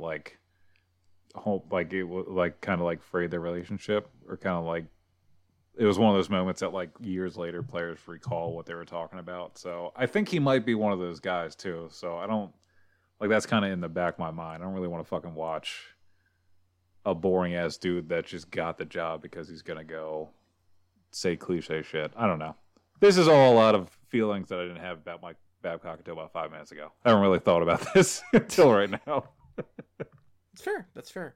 We'll see how Babcock's going to do. I honestly have no idea, and there are some concerns for sure about his behavior at the end of his Leafs tenure, and maybe much earlier. I am at the very least very happy to get Milbury out of there, and as I said before, Milbury, one of the worst things about current media, and I don't just mean sports media, I don't just mean hockey media, I mean media in general. Now, one of the best recent things I have seen in sports media would be the NFL game that they aired on Nickelodeon over the weekend. What a bizarre thing to happen, but I loved it. No, it was probably the best sports broadcast I think I've seen in years, if we're being honest, and mainly because kid announcers, and then also slime. I mean, there's just a lot of slime. Slime everywhere, and I realize that's a big thing I've been missing in my life, is just seeing people get slimed. It's a pretty big fun thing. Like, I think that's what held us together for all those years. Yeah, it was a key part of my childhood, and I didn't realize how much I missed it until over the weekend. They scored a touchdown. If you didn't see this, so they broadcast the game on Nickelodeon. They had the first down markers with on the field with slime oozing through them. They had slime, CGI slime bursting out in the end zone when they scored touchdowns. Kid announcers, they slimed the coach of the New Orleans Saints at the end of the game, which was great because that guy's an awful dour piece of crap. Yeah, Sean Payton. Yeah, big old turd. Yeah, I hate that guy. But seeing him get slimed, immensely satisfying. And the kids voted for the MVP of the game. There was an online poll or something, and they voted for a guy who didn't even win the game and didn't even come close to winning the game. Mitch Trubisky, the quarterback of the Bears, overwhelmingly won the MVP vote, the Nickelodeon Most Valuable Player. Maybe, and yeah, he was not good in this game. I think the Bears scored 6 points. I was gonna say maybe the Bears GM is a kid. Maybe that's what this whole thing is. That's what it's all been about. That's why he drafted fucking Trubisky back in 26. When did he get drafted? 2016, 2017, 2018. Who the fuck knows? It doesn't matter. But yeah, it doesn't matter. It doesn't matter at all. Yeah. They're probably not going to have him or Nick Foles in a couple of years, or next year. So it's But so the NHL. Regardless, Nickelodeon game, ton of fun. I would love to see an NHL broadcast. You'll never see it because the NHL hates fun. They're slightly more fun than Major League Baseball, but not as fun as other sports leagues. This would. Yeah, we go ahead. I think an NHL game would be so much fun. Goal slime penalty box. I'm sure there's plenty of other things that you could do in there. Aggro crag to the winner. They should do, first of all, shootouts are replaced with a race to the top of the aggro crag. Second one is the penalty box. When you're in the penalty box and your team gives up a goal, you get slimed on. And then the rest of the game, you have to just play in slime. And also every goal, the goalie gets slimed. And then if there's a bad penalty, the refs get slimed. I just want slime. Just slime everybody. And I think we'll just all be happy around there. The goalie's actually got to find his equipment in a swimming pool of whipped cream. It's a hot fudge sundae in a swimming pool, and the goalie's got to find his blocker in there. I was gonna say he's pulling his leg pads out the big nose from Family Double Dare. He's got to figure out what I was thinking of. Just people yelling at him while he's wearing a fucking bike helmet and knee pads. He's like, I don't know where my pads are. I'm sorry. If you go to the penalty box and you don't have an amulet, the temple guards come and take you away, and you're never seen again. Still, from Legends of the Hidden Temple, it's still one of the scariest things as a kid was when you'd be going through the final level, the final temple, and the temple guard would come out and grab you, and then you just don't see that kid again until the end. Yeah, that was extremely terrifying. Being 6 or 7 and being like, where'd that kid? Is that kid just gone? Was that kid's last? Was that the end of him? That we saw it and he's just gone? I was like, all right, bring out the next kid. I guess maybe he'll live. Who knows? I guess. Yeah. What was your go-to? What's your all-time Nickelodeon right there? What's your top 3? Oh shit, top 3. I'm trying to think of. I remember watching a lot of Rugrats, all that. Keenan and Kel. Angry Beavers. I mean, this was my era. Rocket Power was another one. I think Rocket Power was towards the end of like when I was actually watching. I had this discussion with Brad and Kyle one night. It was like because we were trying to figure out when I stopped watching and when Brad started watching, because Brad is annoyingly young. So I think it was. Oh, this is, and you're just slightly a little after bit, me. yeah. Yeah, Like, and as far as Kyle's the slightly era after goes. me, and then Brad was born in 2000, I think, because he's the worst person alive. So like he just didn't. He was like he has no. When I talk about something, like I was trying to tell him something about like the early 2000s, and he was like, "What?" And I was like, "Just forget about it, Brad. Just don't worry about it." Greg, one time at my old job, I had to explain dial-up internet to an intern. Oh God, yeah. See, He had no idea what it was, and that I just wanted I to die. lived with that until I had that until freshman year of high school, dial up. And like people now, they just people are walking around listening to their Spotify. They don't understand how much work we put in the paint to download songs back then on dial up. And you had to pick out 2 or 3 songs, and those were 2 or 3 songs you're gonna listen to the next day. There wasn't Spotify, there wasn't YouTube, there was none of this shit. All right. You had to download.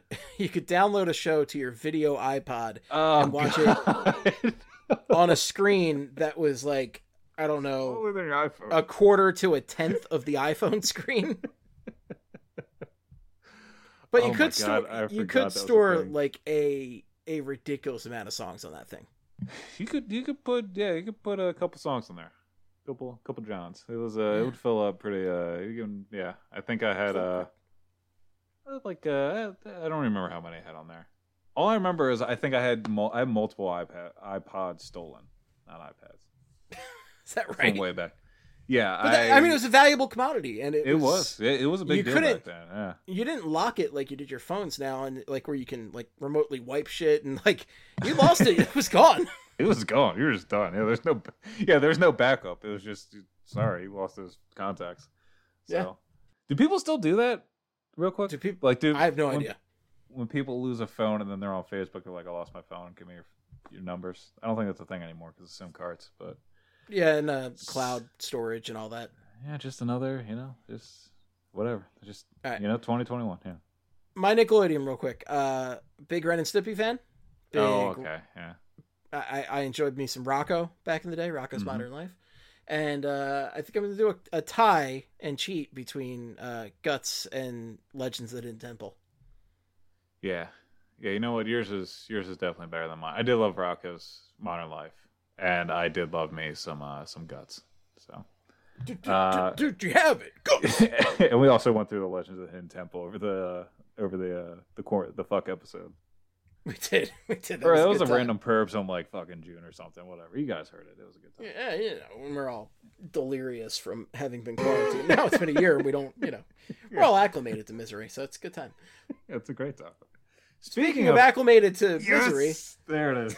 it's time for the patch update. Fuck. That was too Do good. you have It wasn't a batch? smooth.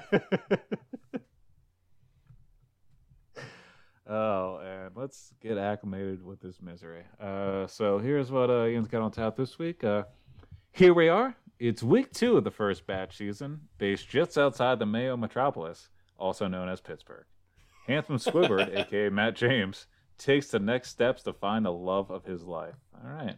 Matt James, very bland name, but apparently looks like Squidward, according to Ian. Never know what he looks like. We start off with Matt's first one-on-one date with Bree. The two hop on a pair of ATVs and ride around in some muddy terrain. What? Matt, As one a does. downright... yeah, this is a casual first date. Matt, a downright jock, blows past Bree, kicking mud all over her. She eventually hops on his ATV, and he flips it over, nearly killing both of them. What? But she takes it like a champ. We got some steamy shots of Matt showering off the mud before he chops a piece of wood off and hops in a cozy-looking hot tub with Bree. 2 things are clear from this date. Matt is the hottest bachelor ABC has wrangled in, and Matt loves activities. Okay, so we're learning a lot about the batch, I guess. Next, the group date. You ever go on ATV again, by the way? Never Can't done say any I of that have. shit. What's that? Can't say that I have. Yeah, I mean, it's just not for me. Next is the group date. All the participating contestants dress up in wedding dresses and take photos with Matt. Victoria, the drunk queen, fairly obnoxiously jumps the line and smooches Matt forcefully. Matt looks uncomfortable, but handles it like a professional. Later on, the contestants do a capture the flag type game involving paint, and the rules are pretty loose. In the end, they all got dirty, and MJ's team wins. The greatest. Yeah, MJ, that's right. I forgot it was the MJ season. So we got Squidward, MJ, and Scotty, Dennis, Pittsburgh. This is all right. We're getting some stuff brewing for this episode here. Next, we get to the second one-on-one. John Stockton, Horace Grant. Are we just listening to NBA players from the 90s? Is that what we're doing? Yes, that's all we're doing now. Grant Sean Hill, Kemp. Yeah. Horace Grant Hill. Grant Hill. Jermaine O'Neal. Next, we get to the second one-on-one date with Matt and Sarah. Sarah opens up about her dad, who has ALS. Matt, the protagonist in a reality TV show, asks if he can do anything. She seems confused by the question, and they make out. That's not a bad situation for Matt. I mean, he didn't have to do anything. Kind of looked like a nice guy. Really wasn't going to be able to do anything. And then they're locking lips there. So, all last he had to one do was listen. Yeah, apparently that's important. I wouldn't know. I think somebody's told me that before. I just wasn't. But you didn't finally, finally, we have a rose ceremony. 6 or 8 contestants get a rose before Sarah nearly passes out. Good and handsome guy Matt goes to see what's up. ABC pops up the old "to be continued" as if Matt prolonged the ceremony by seeing if a fellow human being was okay. So apparently one might be dead. One got mud on her face from an ATV, and then another one made out with him because he seemed to care about something. So we got a batch brewing here. Seems like a good season to keep up with the batch. Which we won't, Steve. We definitely will not, because whatsoever. We wouldn't, even if they had nothing else to do, as we proved with earlier in the pandemic. Yeah, the world told us to stay inside and watch TV shows, and I managed to not do that at all. So that was just. And now that hockey's back, no chance. Bet your sweet ass it ain't happening. Yeah, it ain't happening now. Thanks to Ian. Thank you for your service, Ian. Thank you, Ian. You're the true, hero. The true MVP. You're the real MVP. Speaking of hockey being all the time, let's go around the league real quick, Steve. And this is something had a lot to talk about this week, mainly about the roster and everything, and breaking down the first game because we haven't broken down a game in a couple of years. But apparently, Pierre-Luc Dubois, once out of Columbus, according to John Tortorella and also various other reports. And we're going to talk about this next week because PLD, pretty good. Pretty young. 22 years old, and he's already got a 27-goal season to his name. I would like him to get out of the division. Apparently, he's interested in going to Montreal. So that'd be fine by me because that is not in our division. And also, if he wants to get traded out west, that would be great. Somewhere can't west. Wait to play with Josh Anderson again. Oh, that's what I mean. Yeah, once you play with Josh Anderson, you're playing with Josh Anderson for the rest of your life, pretty much. It's just one of those things. It's not going to be playing hockey away from him. I guess I don't know. Jay Bouwmeester also retired. 424 points, 88 of which were goals in 1,240 games with the Panthers, Flames, and Blues in 17 seasons. Won the Cup in 2019. Corey Crawford also retired. Kind of a big deal for the Devils, but they're bad anyway this year. 260, 162 and 53 with a .918 save percentage, 2.45 GAA, and 26 shutouts in 13 seasons, all with the Blackhawks. Won 2 cups with them, and also won William N. Jennings trophies for being part of the goalie team that allowed the least amount of goals against for a whole season in 2013 and 15. Speaking of the Hawks, head coach Jeremy Colleton. Wait, Craig. Why would it be a big deal for the Devils if Corey Crawford retired? He's their backup goalie. We all know Mackenzie Blackwood is easily, far and away, the best young goaltender in the game. Why would he need help? He can start every game Marty Brodeur style. Right. It'll be fine. Shut up, Devils fans. Carter Hart rules. You suck. Shame about Corey Crawford. I hope he enjoys his retirement. Yeah, I was going to also say, I believe they're back up now. Scott Wedgwood, who, I don't want to brag, I used to interview when he was playing in the ECHL. So, yeah, that's right. Sorry, folks, I can send you autographs in the mail. But it's Mackenzie Blackwood and Scott Woodward, and then they also have Miles Wood, so there's a lot of wood going on with that team.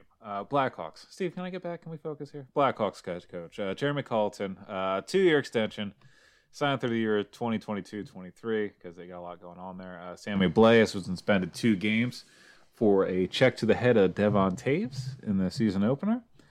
Carolina has promoted one Eric Tulsky and Darren York to assistant GMs and hired Aaron Schwartz as director of hockey operations. So my future co-worker, Eric Tulsky, is now the assistant GM of the Carolina Hurricanes, and he's doing great work down there. Is that you pivoting for a job right there? No. Hurricanes looking great. I mean, they could probably use another knowledgeable redhead in there, break down stats and looking at some game tape. That's neither here nor there. Eric, congrats on the promotion. That is a former BSH alum there, making waves in the hockey world. Hopefully another one join that front office. I think I've laid it on thick. Yeah, okay. That is really, Eric Tulsky. I mean, it's kind of incredible that we are actively seeing people from the blogging world make the jump to NHL front office. I think it's incredible. It's awesome. Yeah. And it goes to show that some of these clubs are starting to smarten up and actually realize, I could have an advantage from listening to these smart people, as we like to call them, nerds. And I'm the nerds. It's on record. Big time nerds. Nerds know their shit, my friends. Yeah, they do. That's fucking right. Notable players not signed, or notable players that were let go after they did not sign their PTOs. Ben Hutton, Zane McIntyre, Jordan Schmaltz, Brett Ritchie, Garrett Sparks, Michael Stone, Scott Darling, Yannick Weber, and Tom Kuhnackel are all available again because they did not sign PTOs. Players that were claimed on waivers this week. The Detroit Red Wings claimed Christian Juice from the Ducks. The Hurricanes claimed Anton Forsberg from the Oilers. Panthers claimed Noah Juleson from the Canadiens and Gustav Forsling from the Hurricanes. Winnipeg lost both Luca Spiza to the Preds and Eric Comrie to the Devils. There's the Luca Spiza effect. Luca Spiza. From Luca the Chris Pronger trade? Still kicking it, baby. He is still around here. And speaking of big-name defenseman trades, Rudolfs Balzers, I'm going somewhere with this, was traded. He was a winger that was with the Sharks, originally traded to the Senators in the Erik Karlsson deal. Senators put Balzers on waivers this week, and the Sharks claimed Balzers, meaning they've really won the Erik Karlsson trade. So, I mean, you can just tell by the season they had last year that they're not. They're definitely celebrating the Karlsson win. Mark Stone. They cut their Balzers. That's, yes. I'm going to keep rolling. Mark Stone named the first captain in Golden Knights history. Dylan Larkin named the 37th captain. So they haven't had a captain to this point? I actually did not realize this. Yeah, that's apparently what's been going on. It's just been, I believe they just had alternates. I believe that's I guess so. I did not realize this. My mind was just blown a little bit. And also, if that fun is note not, about yeah. Mark Stone is whenever I see him in a video game, and I see M Stone. It's Michael Stone usually. I'll see him on just fucking Devil's Defense or something. And I'm like, did they get? Yeah, exactly. I won't realize it's defense at first, and I'm like, did they have Mark Stone? I'm like, oh no, it's Michael Stone. It's fine. Yeah, that happens. Yeah, when Michael Stone was like traded, I think like once or twice a couple years ago, and he's been like up and down the AHL and AHL a bit. So whenever you see M Stone popping up on the waiver wire, you're kind of like, interesting. And then it's turns not out the bad one. Turns out it's the bad defensive one. It's the bad one. That's awesome for Mark Stone though. Like that. What an incredible pickup for the Knights. Like he is just such a great all-around player. Yeah, speaking of ironic situations where the centers get made to look dumb, lose Balzers on waivers to the Sharks, and then also Mark Stone is named the fucking team captain of a cup contending team. Larkin, 37th captain in Detroit Red Wings history, also the first Detroiter or Michigander to be the Red Wings captain. Danique Martel signs a one-year AHL deal with the Binghamton Devils. The Devils, the New Jersey Devils AHL affiliate. Of course they should have kept them. I am still upset about that. He had 39 points, 20 of which were goals in 60 AHL games last season between the Syracuse Crunch, the Lightning AHL team, and the Springfield Thunderbirds, who are the Blues AHL team. Evander Kane files for bankruptcy, citing $26.8 million in debt. He could possibly not play this season as a cause of that, although that may already be dated. He might be in the lineup tonight. I was going to say, that's not exactly going to help his debt problem. Yeah. No, that would not help his debt. It was something about, like, can opt out of the season, and then the debtor couldn't use that as, like, a thing to be like, well, now you have money. I don't know. I was trying to read up on it, but I couldn't really understand anything more than that. He had a crazy, like, the expenses listed out for him, like the reasons he went into bankruptcy. Some crazy shit in there. Like, the gambling debts are nuts. Oh, is that what it is? Oh, yeah, he does. I mean, that was part of it. There was a lot of stuff. I remember that being a thing. I forgot about that thing with his gambling. Like, he had to make a settlement with, like, a casino or something, yeah. Wasn't he the infamous player who had the picture of him in Vegas where he used a big fat stack that of was cash him. Yeah, that was as the money phone?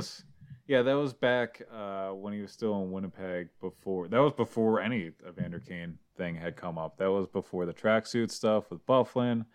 That was before the, I think, not sexual harassment, sexual assault rumors when he was in Buffalo. And then I think wasn't even involved in something else. I don't know. He's been having some fun recently. He also did that thing this summer where he was trying to fight Jake Paul. So maybe he was trying to get a little more money to help with this, I guess. I don't know. That's the only reason to associate with a Paul. That would I would say so, yeah. Especially those two. Bruins to retire Willie O'Ree's number 22 in February. That's Shane great. Doan. That's actually I'm a big fan of that, legitimately great news. And nice news from a Boston team right there. Surprisingly. Yeah, on this issue. Surprising. Very surprising coming from a Boston issue. Yeah. No, that's very cool and long overdue. I thought it was so cool when we got to meet Willie O'Ree at the Snyder Hockey event. Oh my God, last year. yeah. Or was it 2 years ago at this point? Jesus. God, but when we got to meet him, like, that was so cool. Man is a legend, and that is a great honor. Yeah. Oh no, that was Actually, you know what? And Steve, you have pictures of that too, because that was that film back then. I might. I'll check. I will check. Yeah. Shane Doan is back with the Coyotes as Chief Hockey Development Officer. Last played in the NHL in 2016-17. Haley Moore, currently the NWHL's Boston Pride's GM, has been named the VP of Hockey Operations for the AHL, and she'll take over in February. And then last but not least, time and time again, has signed with the Fishtown Penguins in the DEL, the Deutsche Ice Hockey Liga. It is that actually is what it is. What it is. They're not just a bunch of guys in Fishtown? It was...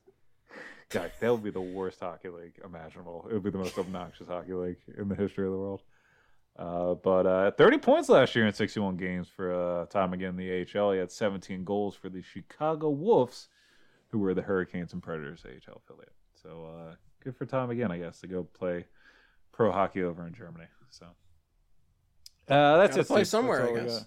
You gotta anywhere you can go to get paid money to do stuff now is probably ideal, with all things considered. Do what you love and you'll never work a day in your life, my friend.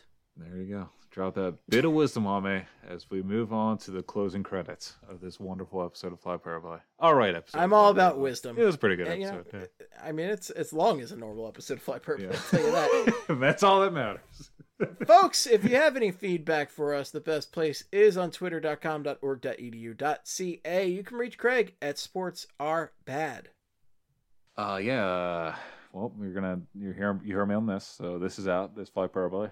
We got the Flyers forecast and the prospect report on Monday. I'm going to put out the preview for Tuesday's game.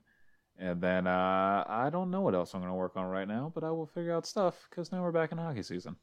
Oh, yeah. So, yeah, that's what that comes down to. But that's it. You can reach Craig at sportsarbad. You can reach me at Flyperbole or at Esteban. But if you want hockey content from Twitter, follow me at Flyperbole. Esteban, that's not where the hockey stuff goes. The hockey stuff goes on the Flyperbole account. Follow BSH Radio. Follow Broad Street Hockey. Check out all of our great shows on Broad Street Hockey. So many great shows. We got BSH Radio. We got Checking Out the Competition. We got Post Games with Bill Metz. All great content. Oh, and did I mention the Flyers Forecast, our weekly preview show? Oh, wow. Great stuff. Folks, thank you so much for listening. We really do appreciate all the feedback, all the listens, all the love. Best listeners in the world. Until next time, in the words of the great Gene Hart, good night and good hockey. Wow, wow, wow, wow, wow, wow, wow, wow, wow, wow,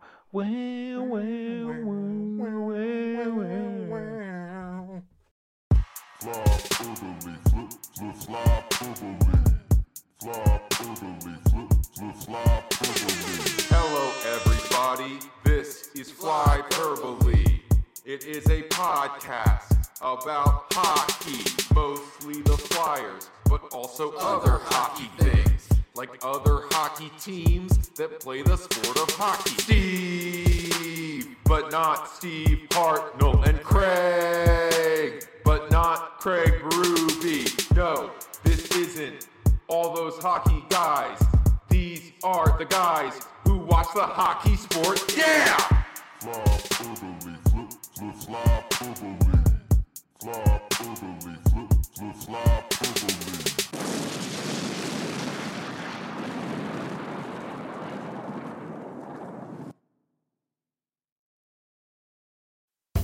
Most of the time, we talk about tech in terms of a handful of gigantic companies, like Google, Meta, and Apple.